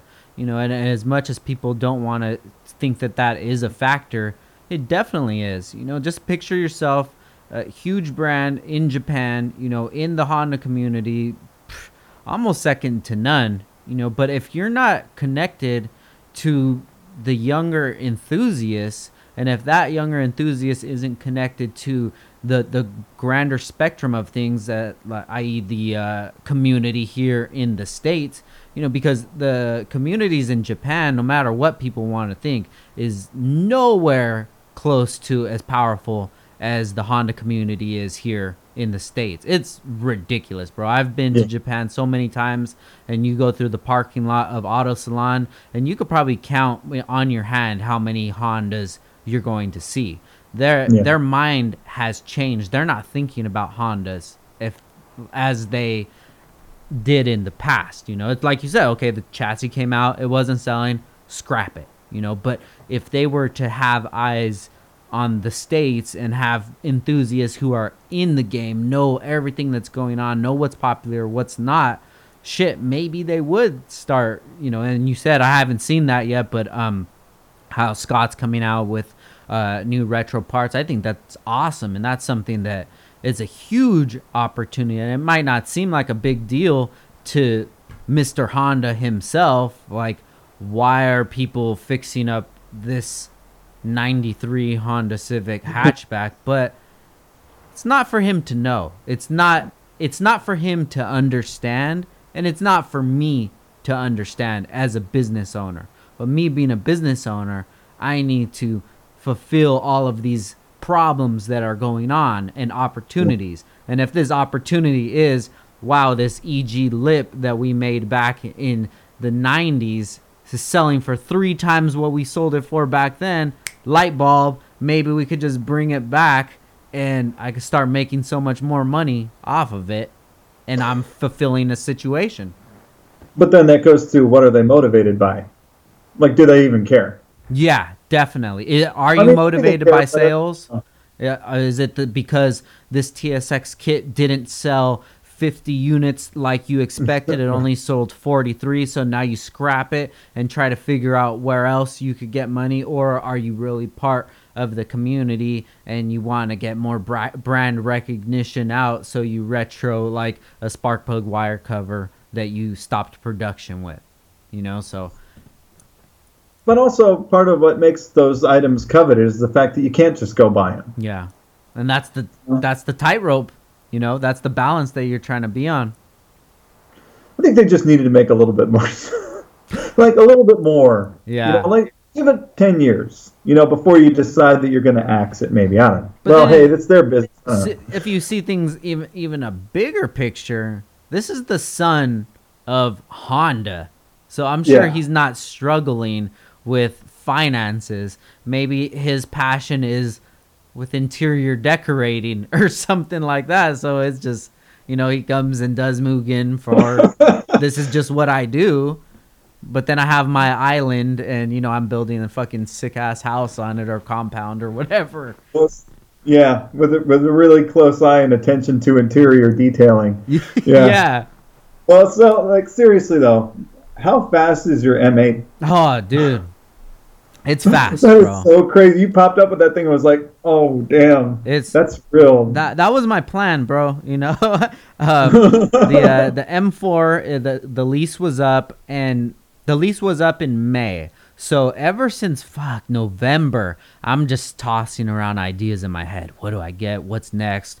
I'm even thinking about going with a Hellcat, a Challenger Hellcat, because I just love that car, but the body of a Hellcat is pretty similar to like the V6 or whatever. You can't really tell with badging, and I think that's a huge problem that a lot of the domestics are having, is they're not making their premium line much different than their entry level line as far as a 4 Series versus an M4. You can tell right off the bat, so I was kind of like hesitant. My wife worked at BMW and she's just, the M8, it's coming out soon.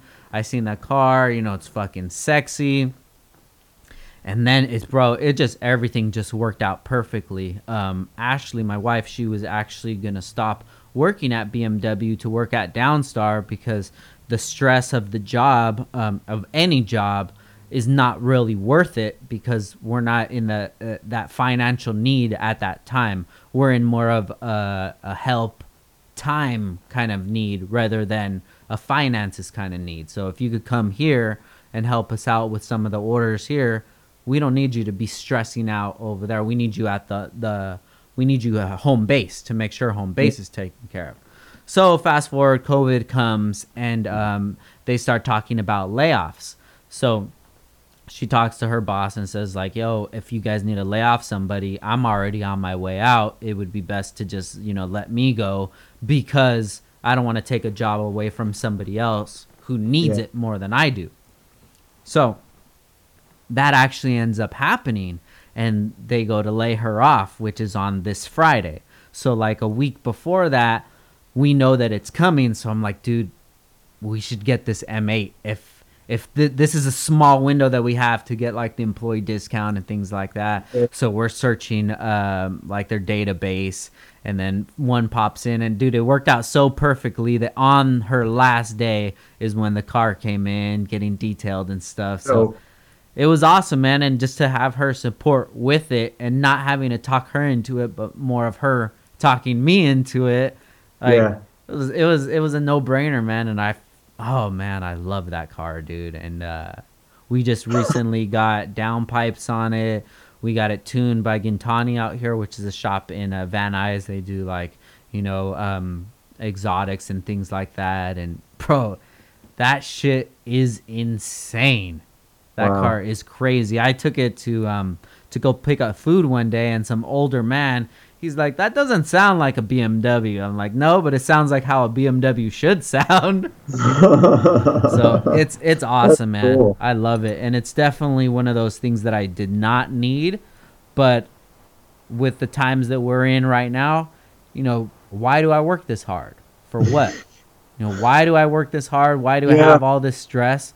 I might as well shave off a little stress every day when I'm running errands that I get to drive this car around. It's funny because, bringing it back to the beginning, nobody's going to feel sorry for us at all. Yeah. No, definitely not. Shouldn't.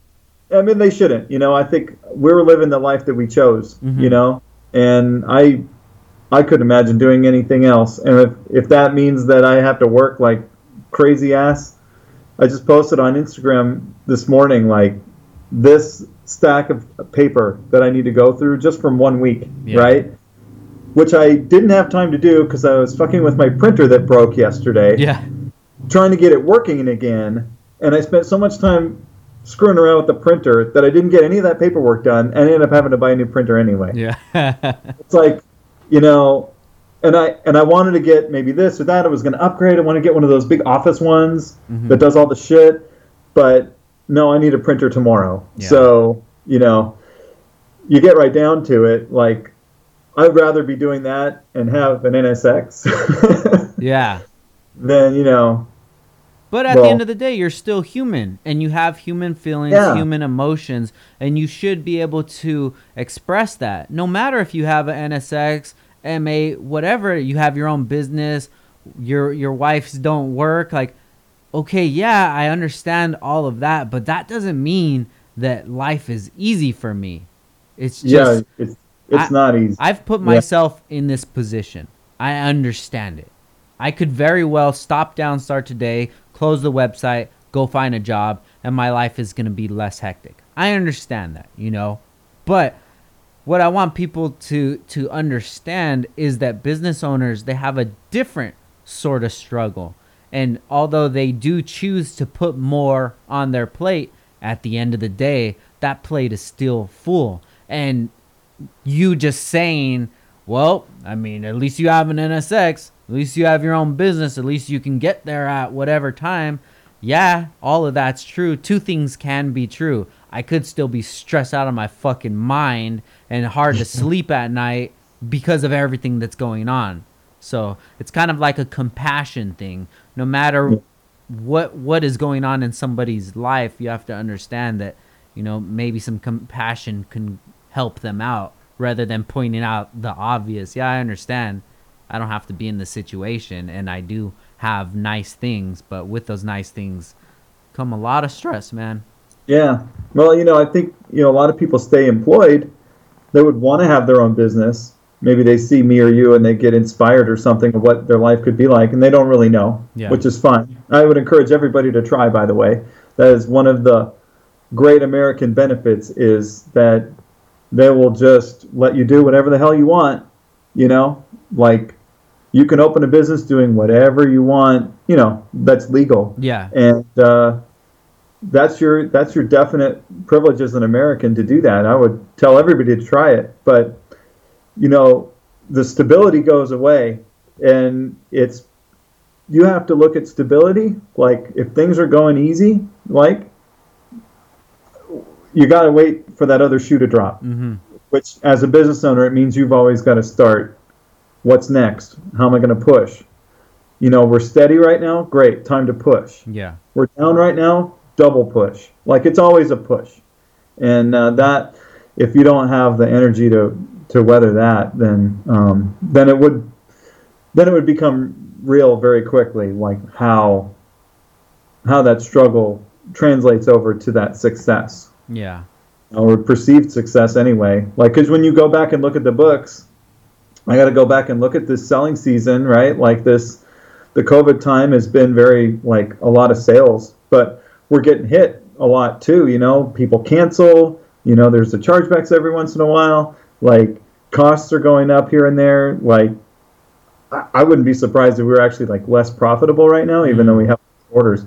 And, you know, the volume of orders, I think, has gone up, but my average sale has gone down a little bit. So here we are making even more orders, but it's not necessarily that we're getting paid that much more too. Yeah.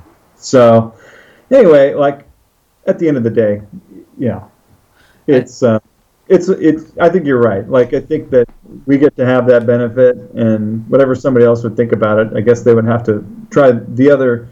They have to put on the whole pants, not just one leg, to know what it's all about. Yeah, and that comes all down to understanding, you know, back to the music topic.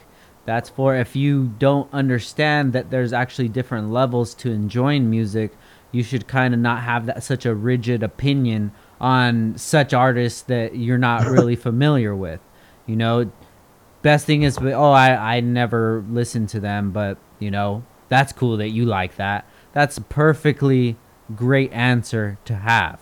And if you talk to a friend who has a business and you don't have a business, and you look at their life and they have a nice car, they have a nice house, and they could buy whatever they want, but they're coming to you as a friend to tell you their struggles, the most people really want is just somebody to listen to them and not to show them why they shouldn't have those thoughts, because everybody has problems. When you think about like basketball players, yeah, their life looks so easy, but they're training all the time. You guys work hard. Yeah, they're hard workers. Athletes work very hard.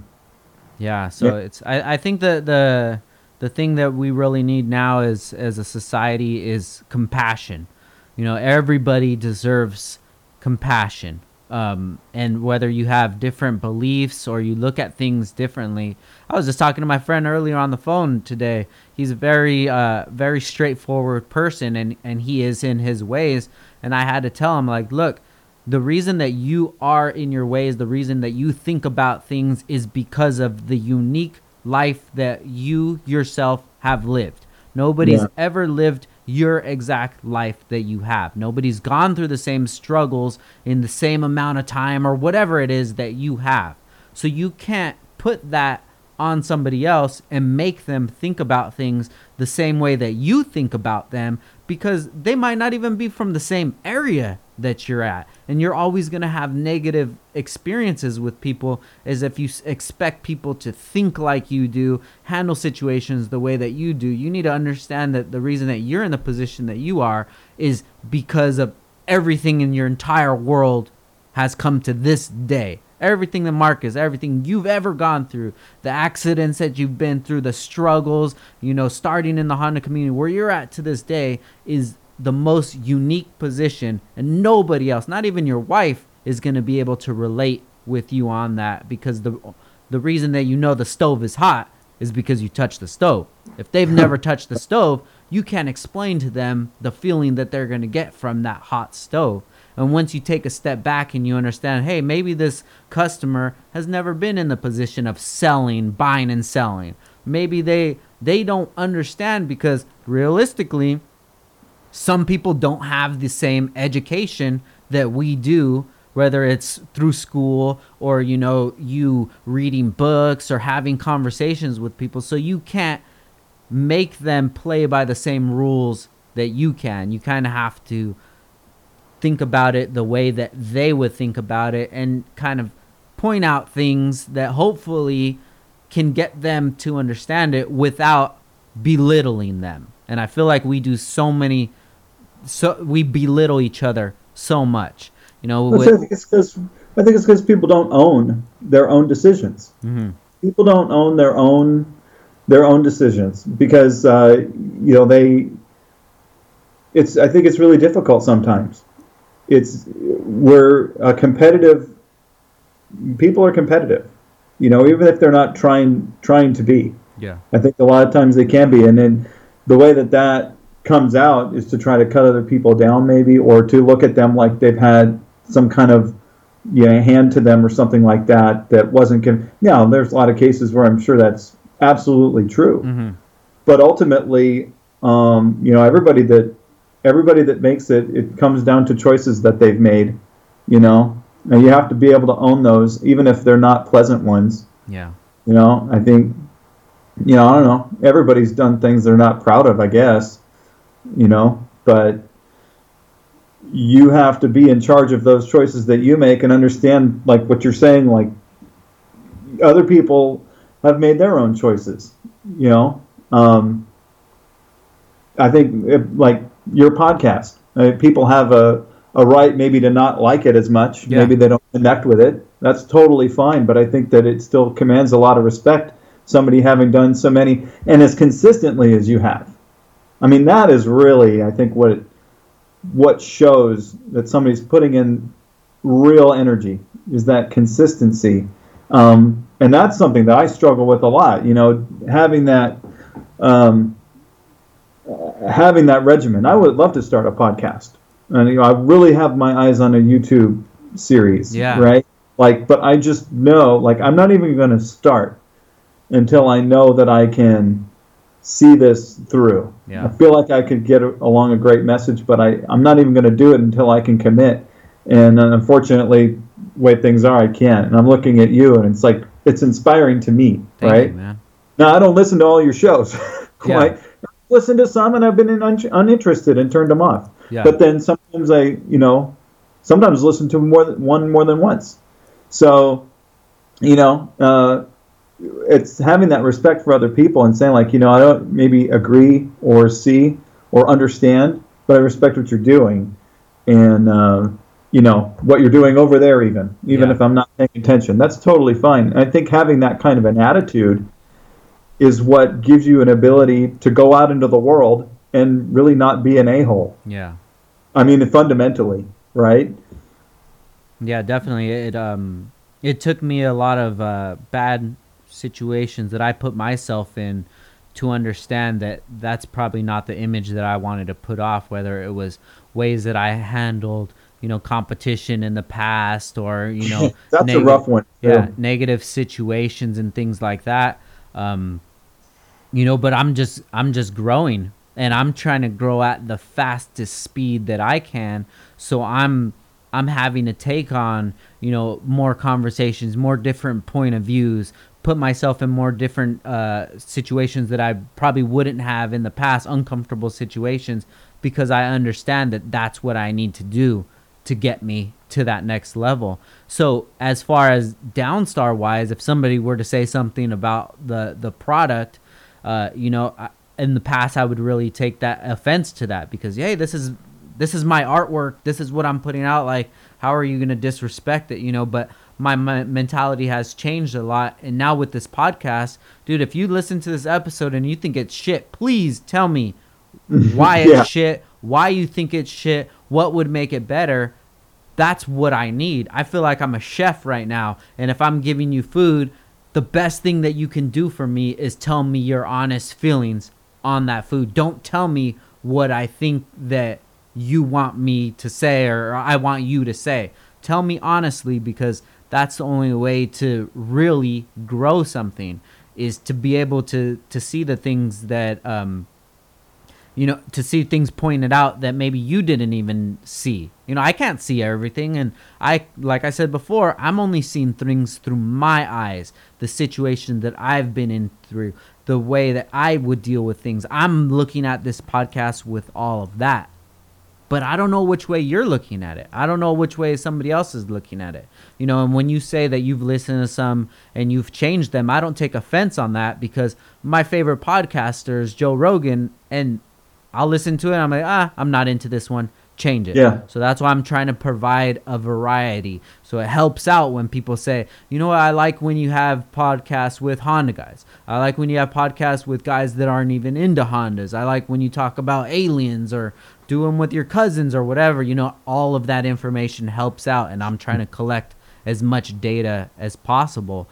But just for you to support the podcast, whether you listen to every episode or not, that helps me out so much, because it makes me feel like, okay, well, all of this work I'm putting in, now we're starting to see some benefits of it. And it's not the sponsorship that you pay.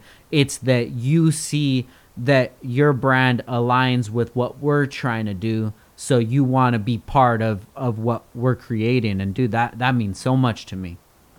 Yeah. Yeah. Well, it means a lot to me to have you doing it too. And I listen to yours the same way that I listen to Joe Rogan's. I only listen to so many of his too. Yeah. Ones that seem interesting to me, like, oh, I'd like to hear that person talk, or whatever. I listened to the one with Kingpin, and yeah. What a neat guy. I messaged him after that and told him I really enjoyed it, and that's one of those folks that I would like to align with too. Sell those parts, or to whatever capacity. But it's like, gives me an opportunity to get to know some people that I would not really have an ability to know in that way. Yeah. Outside, it's a great and the Acuity one. Those guys are. Yeah. I enjoy listening to the ones that seem topical to me. Honda people, friends of mine, or other businesses. The other business ones. Although I did listen to the Parables one, EJ. And then I went and I looked up a couple of his pods, and I listened to one or two, and I listened to yours on there too. Oh, cool. And Thank you. yeah, that was a little while ago, right? That you did that. Yeah. But yeah, no, your origin story I thought was really pretty cool, selling the parts on NWP, and it really particularly came off to me that, you know, you go in the forums, oh, where'd you get that? Oh, I got it over here, blah blah blah, and then somebody goes, oh, where'd you get that hardware? I'm like, oh, I can hook you up. It's like it's that little twist that makes you, more entrepreneurial and say like, well, I've got the source, I'll just become your source. It makes me think about, when you're talking a minute ago about, you're trying to grow at a fast pace and you're trying to do these new things. But I think that people might look at my business or your business and say like, oh, geez, how do you get started? And, really you kind of fall into it. The funny thing is you start at the ground floor, Yeah. that dude bullshitting in forums or in a Facebook group or something like that right now. I have a hard time competing with that. You can't, because that's at entry stage where all the people are having their, we'll just call them automotive sewing circles. We can't be a part of that. We're dealing with too many other customers on a daily. I just frankly don't have that much time to sit around and chat, right? I think that's right where you find those opportunities, and they're all over the place. Yeah. But I listened to that one, and I thought that was pretty cool because I'd never heard that story before. Thank you, man. That way. Yeah, it's that story really makes me appreciate people like Rodrez. I recently posted about this, is that he was one of the mods on NWP back then. And if you're not familiar with forums and you're a business, you kind of have to pay to sponsor to be able to sell things on the forum. But he definitely let me rock for longer than he should have, because he even had other mods that were complaining, saying that we should start paying the sponsorship price, but just him understanding what it takes to build a business, and he can see that I was out there hustling. He let me rock, and that was the foundation that I needed to set for the business to be able to start piling onto it, and fast forward 10 years, he's a good friend of mine, and anything that he ever needs, I got him. Pretty much more than so many people in this industry, I have his back so much, because he had my back when he didn't have any reason to have my back. There's so many people nowadays that will support us because they want to align with the brand and they see what the brand can do or the connects we have or what have you. But Matt, he felt that way without anything. He didn't know anything about me. He didn't know what the brand was going to be, what our 5-year plan was, if we had a 5-year, if this was going to turn into a brand. He just took it upon himself to see like, yo, this guy's hustling. I'm going to help him out as much as I can. And that transitioned over to like Honda tuning ads, Super Street ads. Like, he was giving me really good deals on ads just because I was taking the time to want to advertise with his business, rather than other big companies not even paying to advertise, but they're eating off of Honda tuning. They're eating off of Super Street. All these cars that are sponsored has their name mentioned in the build chart, or it was part of the story, but are they giving back? So maybe he's seen that we were giving to them when bigger companies weren't even helping them out. So it's just, it has a lot to do with relationships, and even now to this day that I'm in the position that I can help people out. Shit, I'll have a company on who has, 1,000 followers or whatever, just to hear their story and to hear where they're going to go in the future, just so I can say, yo, I have that first interview when you're just a small brand, just to give them that help. Yeah. Yeah, that's good too. It's good exposure also. You're kind of, I like that you think that you're kind of passing and playing it forward in that way. Yeah. Yeah, I think I definitely, I don't know. I don't have any numbers or anything like that, but, supporting your podcast, I think it does exactly that. It makes me feel pretty good, and I feel like I'm helping you. And, definitely are. And I don't know, I wish other people would jump in. yo, support. But hey, you know what? I'll take it. I'll take the limelight. That's fine. You know, Definitely. uh, you know, yeah. When you get right down to it, between Matt and you and guys like Mike and guys like Ryan, I remember that car from. We had a Cerritos meet, Yeah. like the first one that was a hybrid. I think there was like 10 cars there, and I remember that Civic then. You Yeah. know, um, it's kind of cool having that kind of time in and having these sort of relationships. You know, Yeah, definitely. be able to kind of chat like this, I guess. You know, Yeah. so let me ask you a question, if you don't mind. Like, Sure. so Ashley works with you now? Yeah, but so she'll come in and work whenever we need her to. But we actually hired somebody else, which is RC from RC's Garage out in Oh, Phoenix. He moved here to California, so he's helping us whoa, out at the shop. Yeah, so dude, rad. that's kind of only for podcast listeners. We really haven't posted that up, but if you know what that means and if you could put two and two together, 2021 is gonna be a exciting year to say the least. Oh, that is cool, man. Thank you, man. I Well, appreciate it. congrats on that. Yeah, I think I've got to get somebody industry deep Yeah. too. You know, I think it's getting to that point where I do so little in terms of like marketing. You know, like we've got social channels, but I got, not really too many ads. Yeah.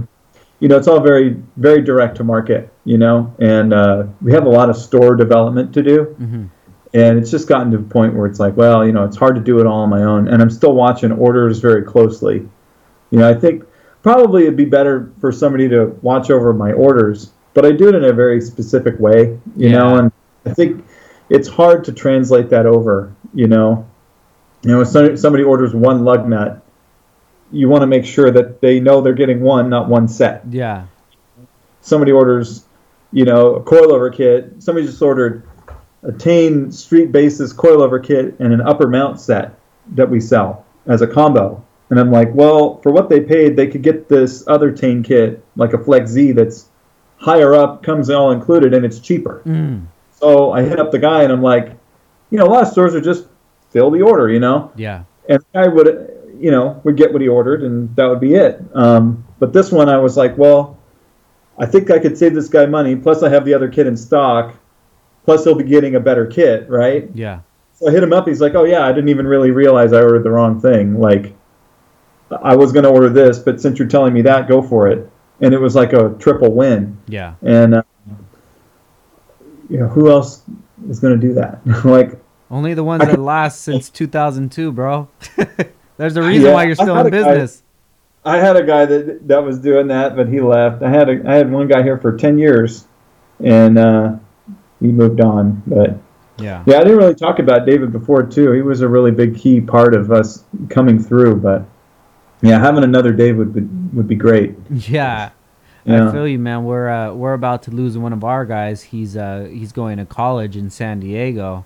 My guy Alex, dude, he's a godsend, man, and he came just at the right time and helped us through a lot of stuff, So it's hard to lose people like that, but Yeah. then you have to understand that they have dreams and desires that don't necessarily align with what you're trying to build, So I mean, the most that you could ask for is just to have those conversations off the bat where you already know, look, in 6 months or in a year from now, I'm going to be headed out. So let's hammer down and let's plan on this.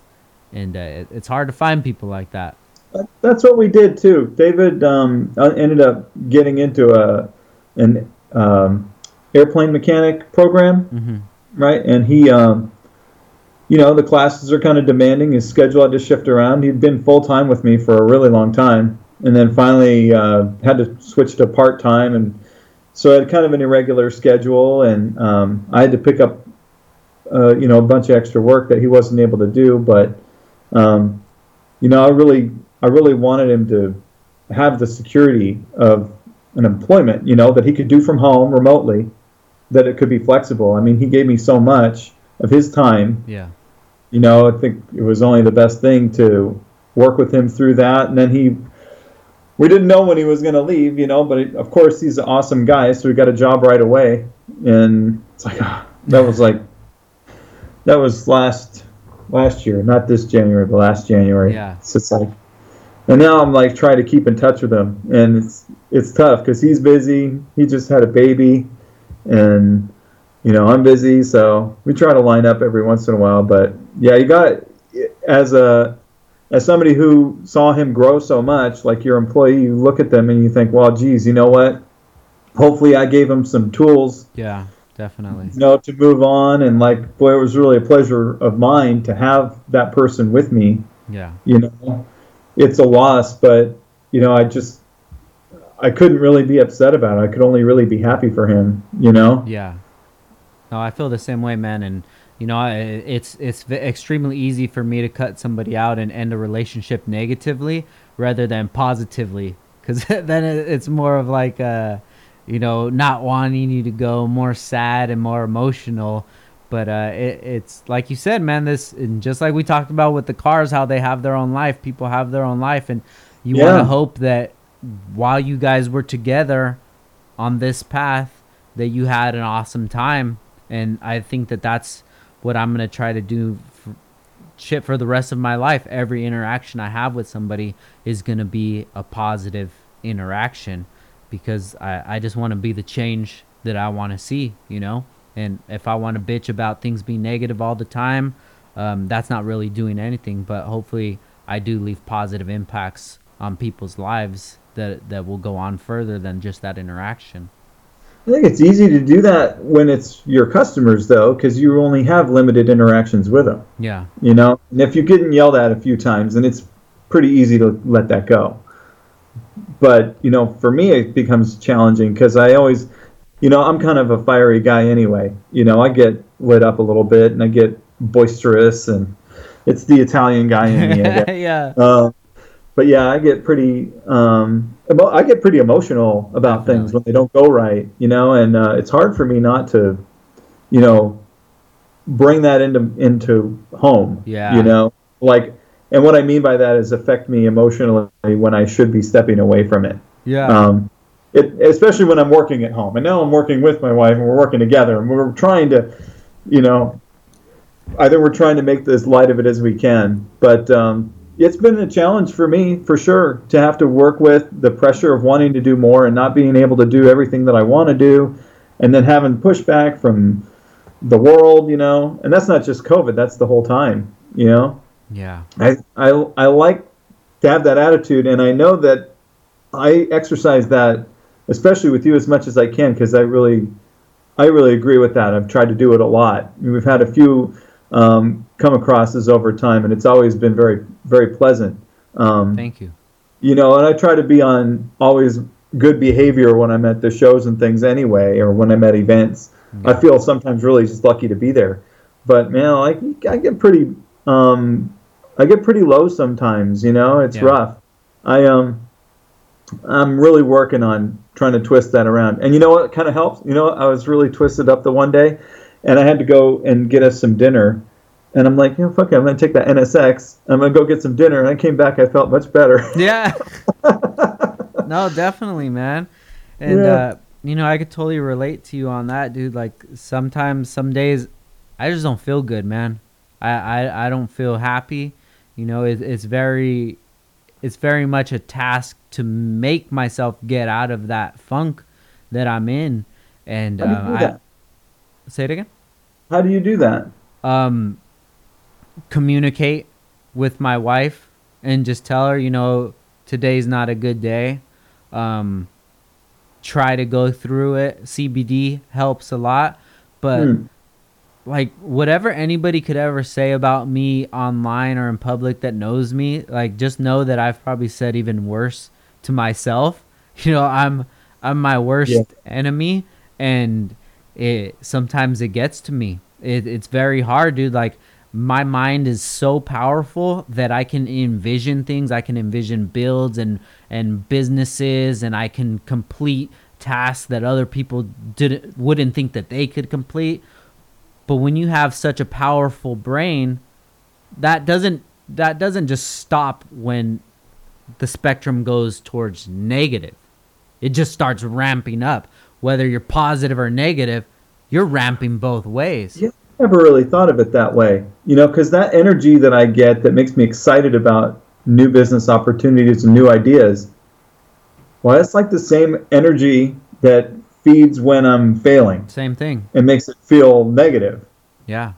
I never really thought of it being the same thing, but just opposite, working in the opposite direction. Yeah, and happiness and sadness are the same exact thing. It's just the one point is on one end and one point is on the other, but it's still a feeling, and it's got to the point where even when RC started working, I had to have a sit down with him, and I was like, look, man, if you ever see me come in and I'm just like not there, just know that has nothing to do with you, because like I don't even know why it's happening, and I don't know why I feel like this, but just some days when I wake up, it's just like that anxiety just hits me like right when my eyes wake up, like, oh shit, time to get this shit going, and then some days are amazing. I'll wake up, listen to some music, go get a coffee, come to work, having a great time.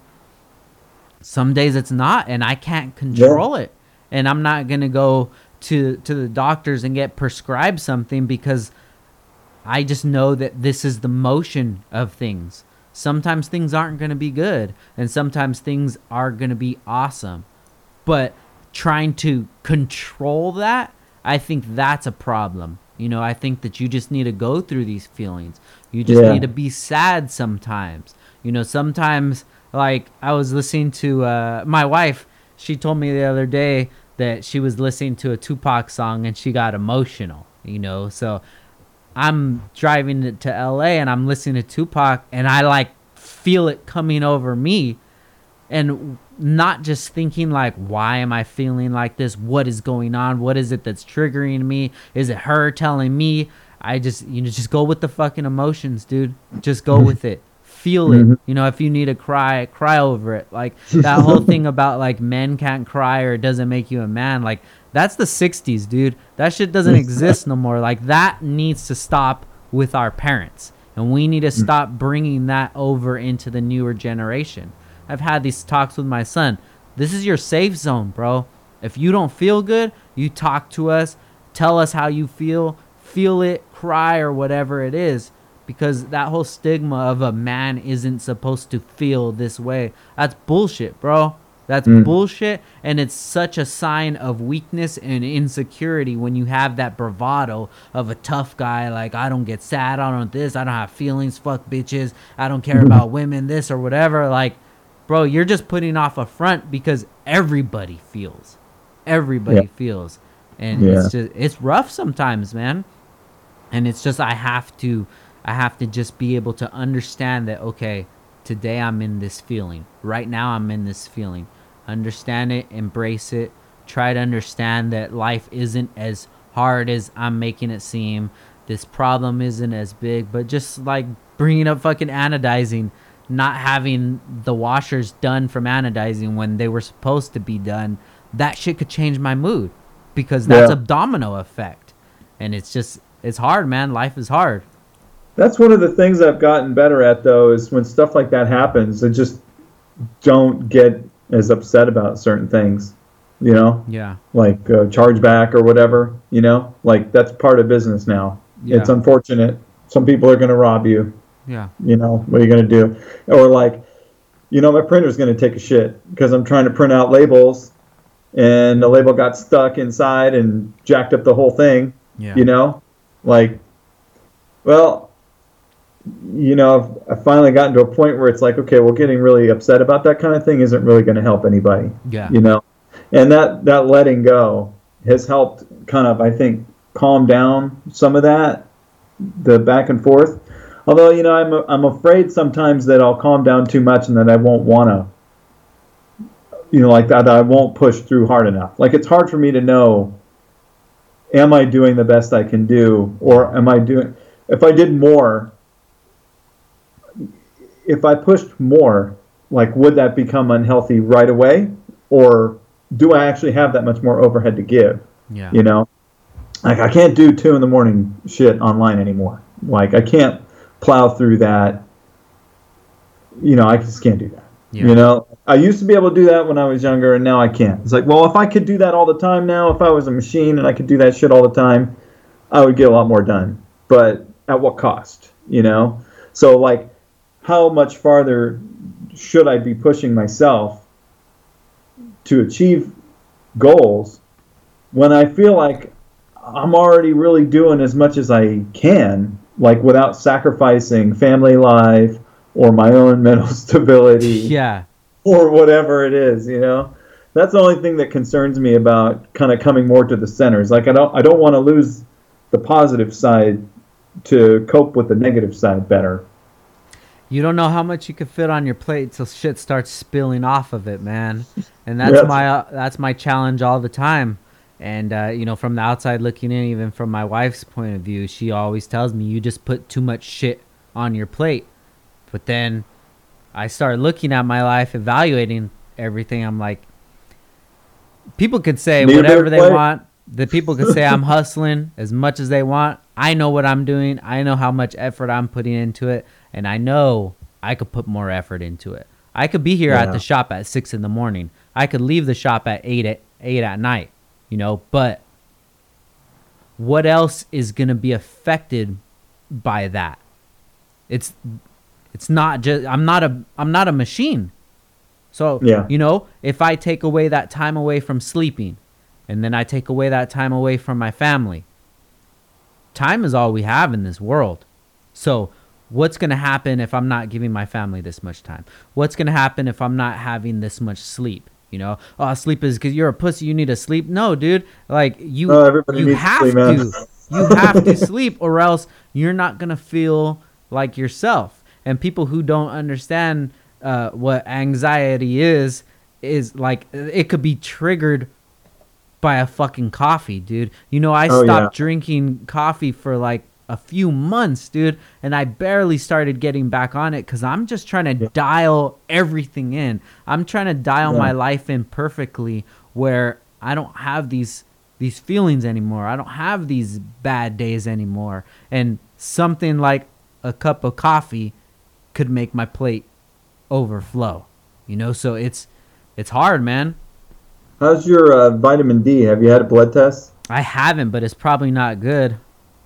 Dude, you know what? I was in the shit. And once I turned 40, I started getting an annual physical, which I never did because men are super invincible, right? Like, I feel fine, I'm fine. Yeah. But you know what, though? I was having trouble, and I had some blood work done, and vitamin D was really low, you know, which it is for a lot of people in the Northwest because the sun's not out that much. And, you know, it is a lot for me, too, because I don't go outside that much anyway.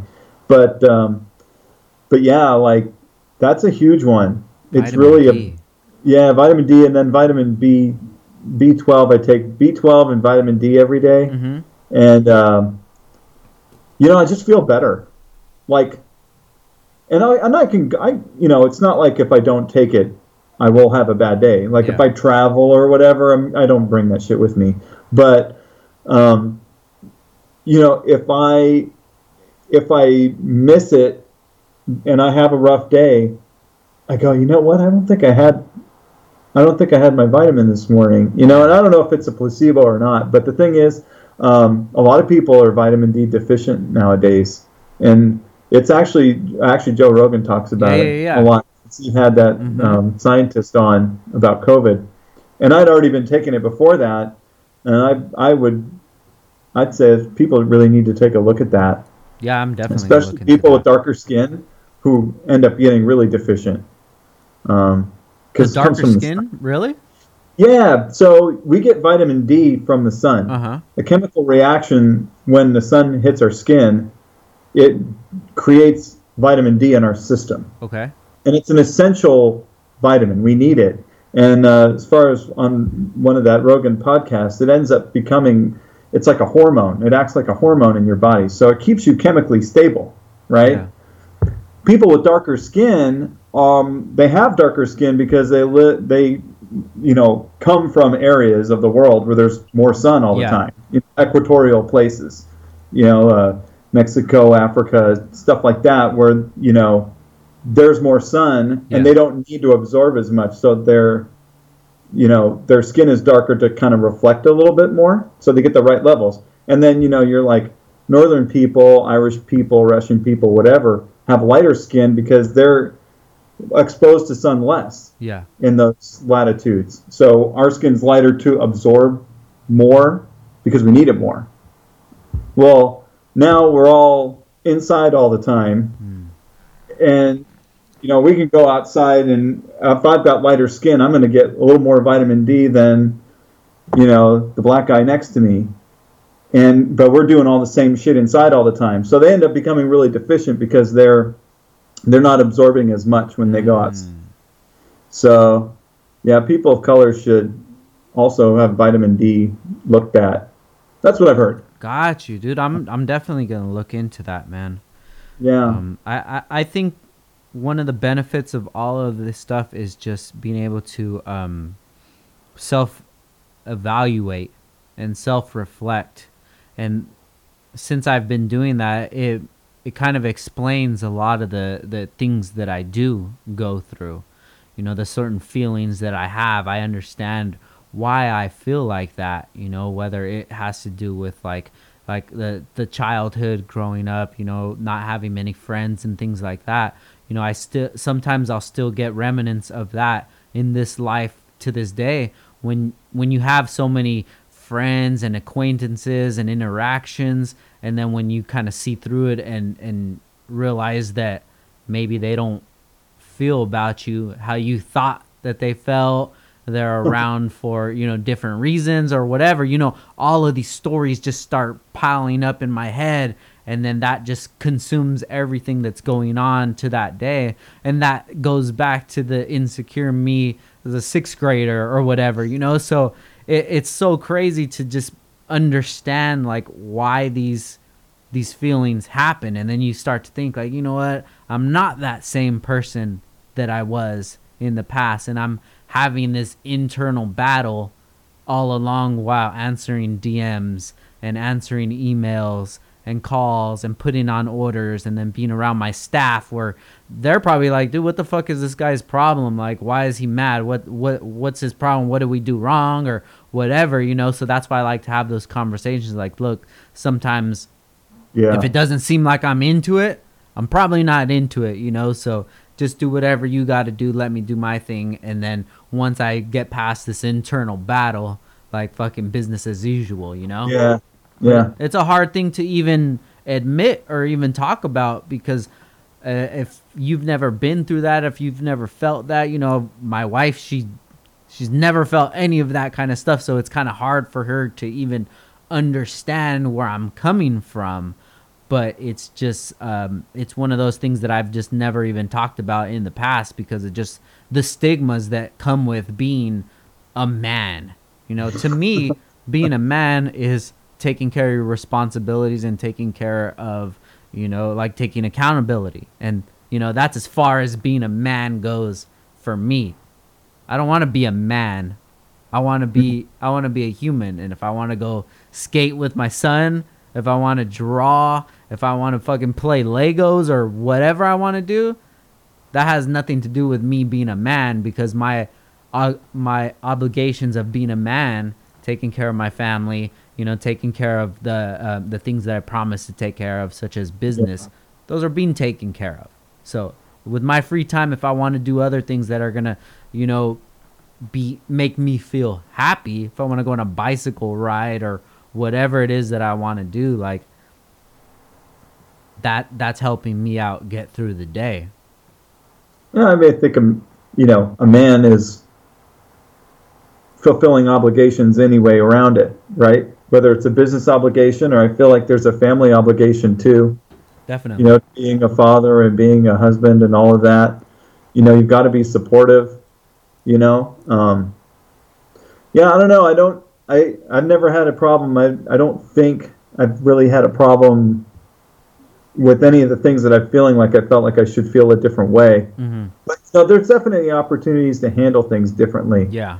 Like, I guess as far as my wife tells me, I have a tendency to kind of moan about these negative things. Like, they kind of can drag on, You can't report back every negative incident that happened in a day, right? Then you're dwelling on it, and that's not really, you don't want to say if it's manly or not, but it's definitely not taking responsibility and just dealing with shit. Yeah. And I feel like we need to just deal with stuff, um, plopping down on the weekend and being worthless in front of the TV is like a prime example. I know a lot of guys they look at that like their time, they're going to watch their show, they're going to go do their thing, but then meanwhile, you don't pay attention to what's going on at your house, and your kids need you, or whatever. It doesn't take a lot. I think what really comes around to it is it doesn't take a lot at all. Sitting down and playing with Legos with your kid, with my 8-year-old is, maybe a 10-minute thing, and it makes his whole day. Yeah.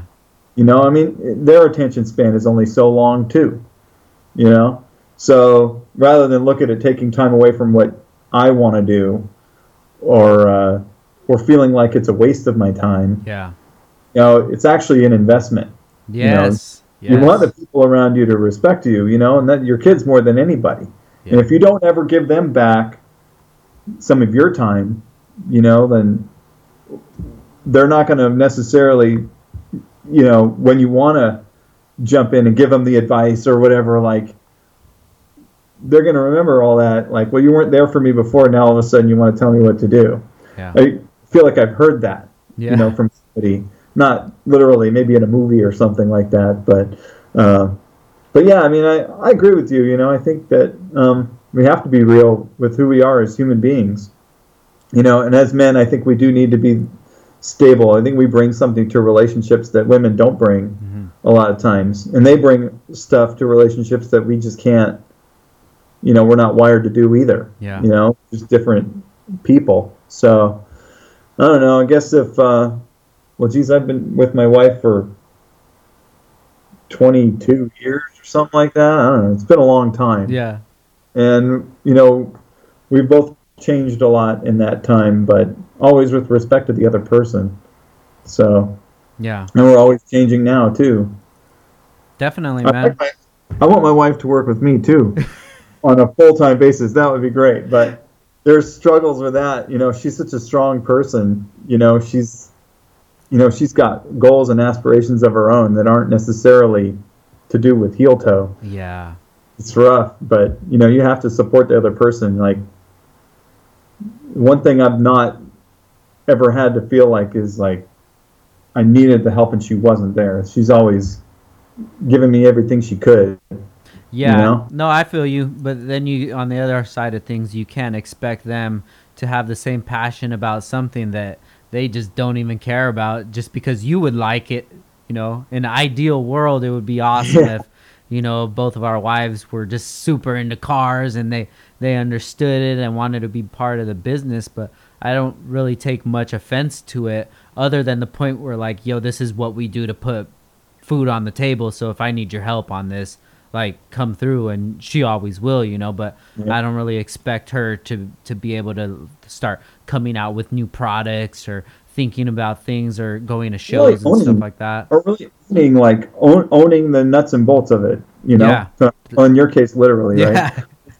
But I watch what she does, and she does human resources. She's a human resources manager, and I watch the way that she does things. And through this whole COVID thing, and we've both been put through the ringer, like you and Blake. We already know how we have, but as a HR manager in a hospitality industry, like, man, she's been on call, on duty,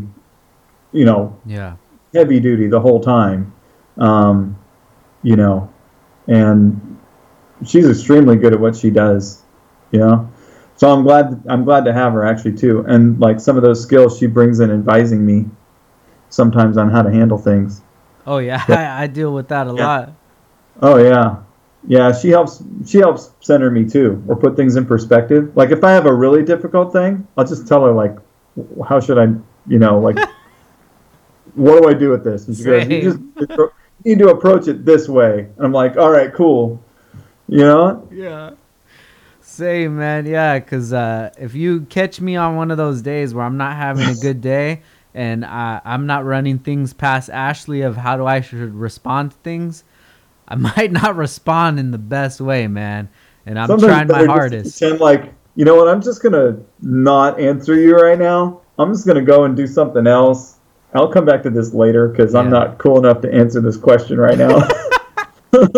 And that's the self-evaluating part. Look, you got to know when you're not in the right position to be having this combative conversation. So you kind of fall back for a little while until you deal with whatever you got going on, you know? Yeah.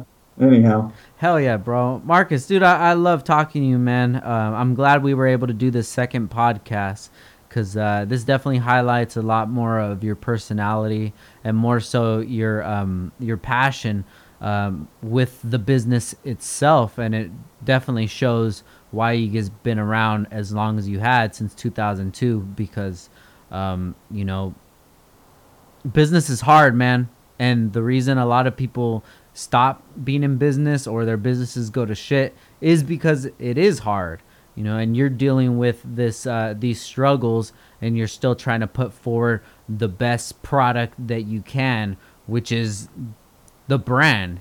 You know, you're trying to put the best foot forward, you know, you're focusing on the website, the tech scene, and it's not easy, but you're trying to do it, and that's commendable, man. Yeah. Yeah, I feel like I'm a tuner. Like I'm tuning a car, but instead of all the little pieces of a car, I'm tuning this business. Yeah.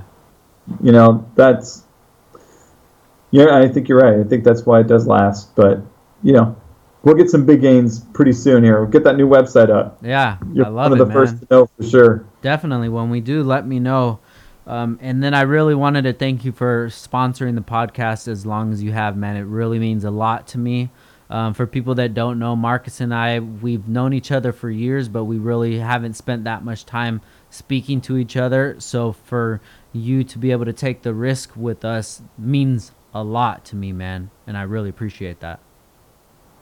It's my pleasure.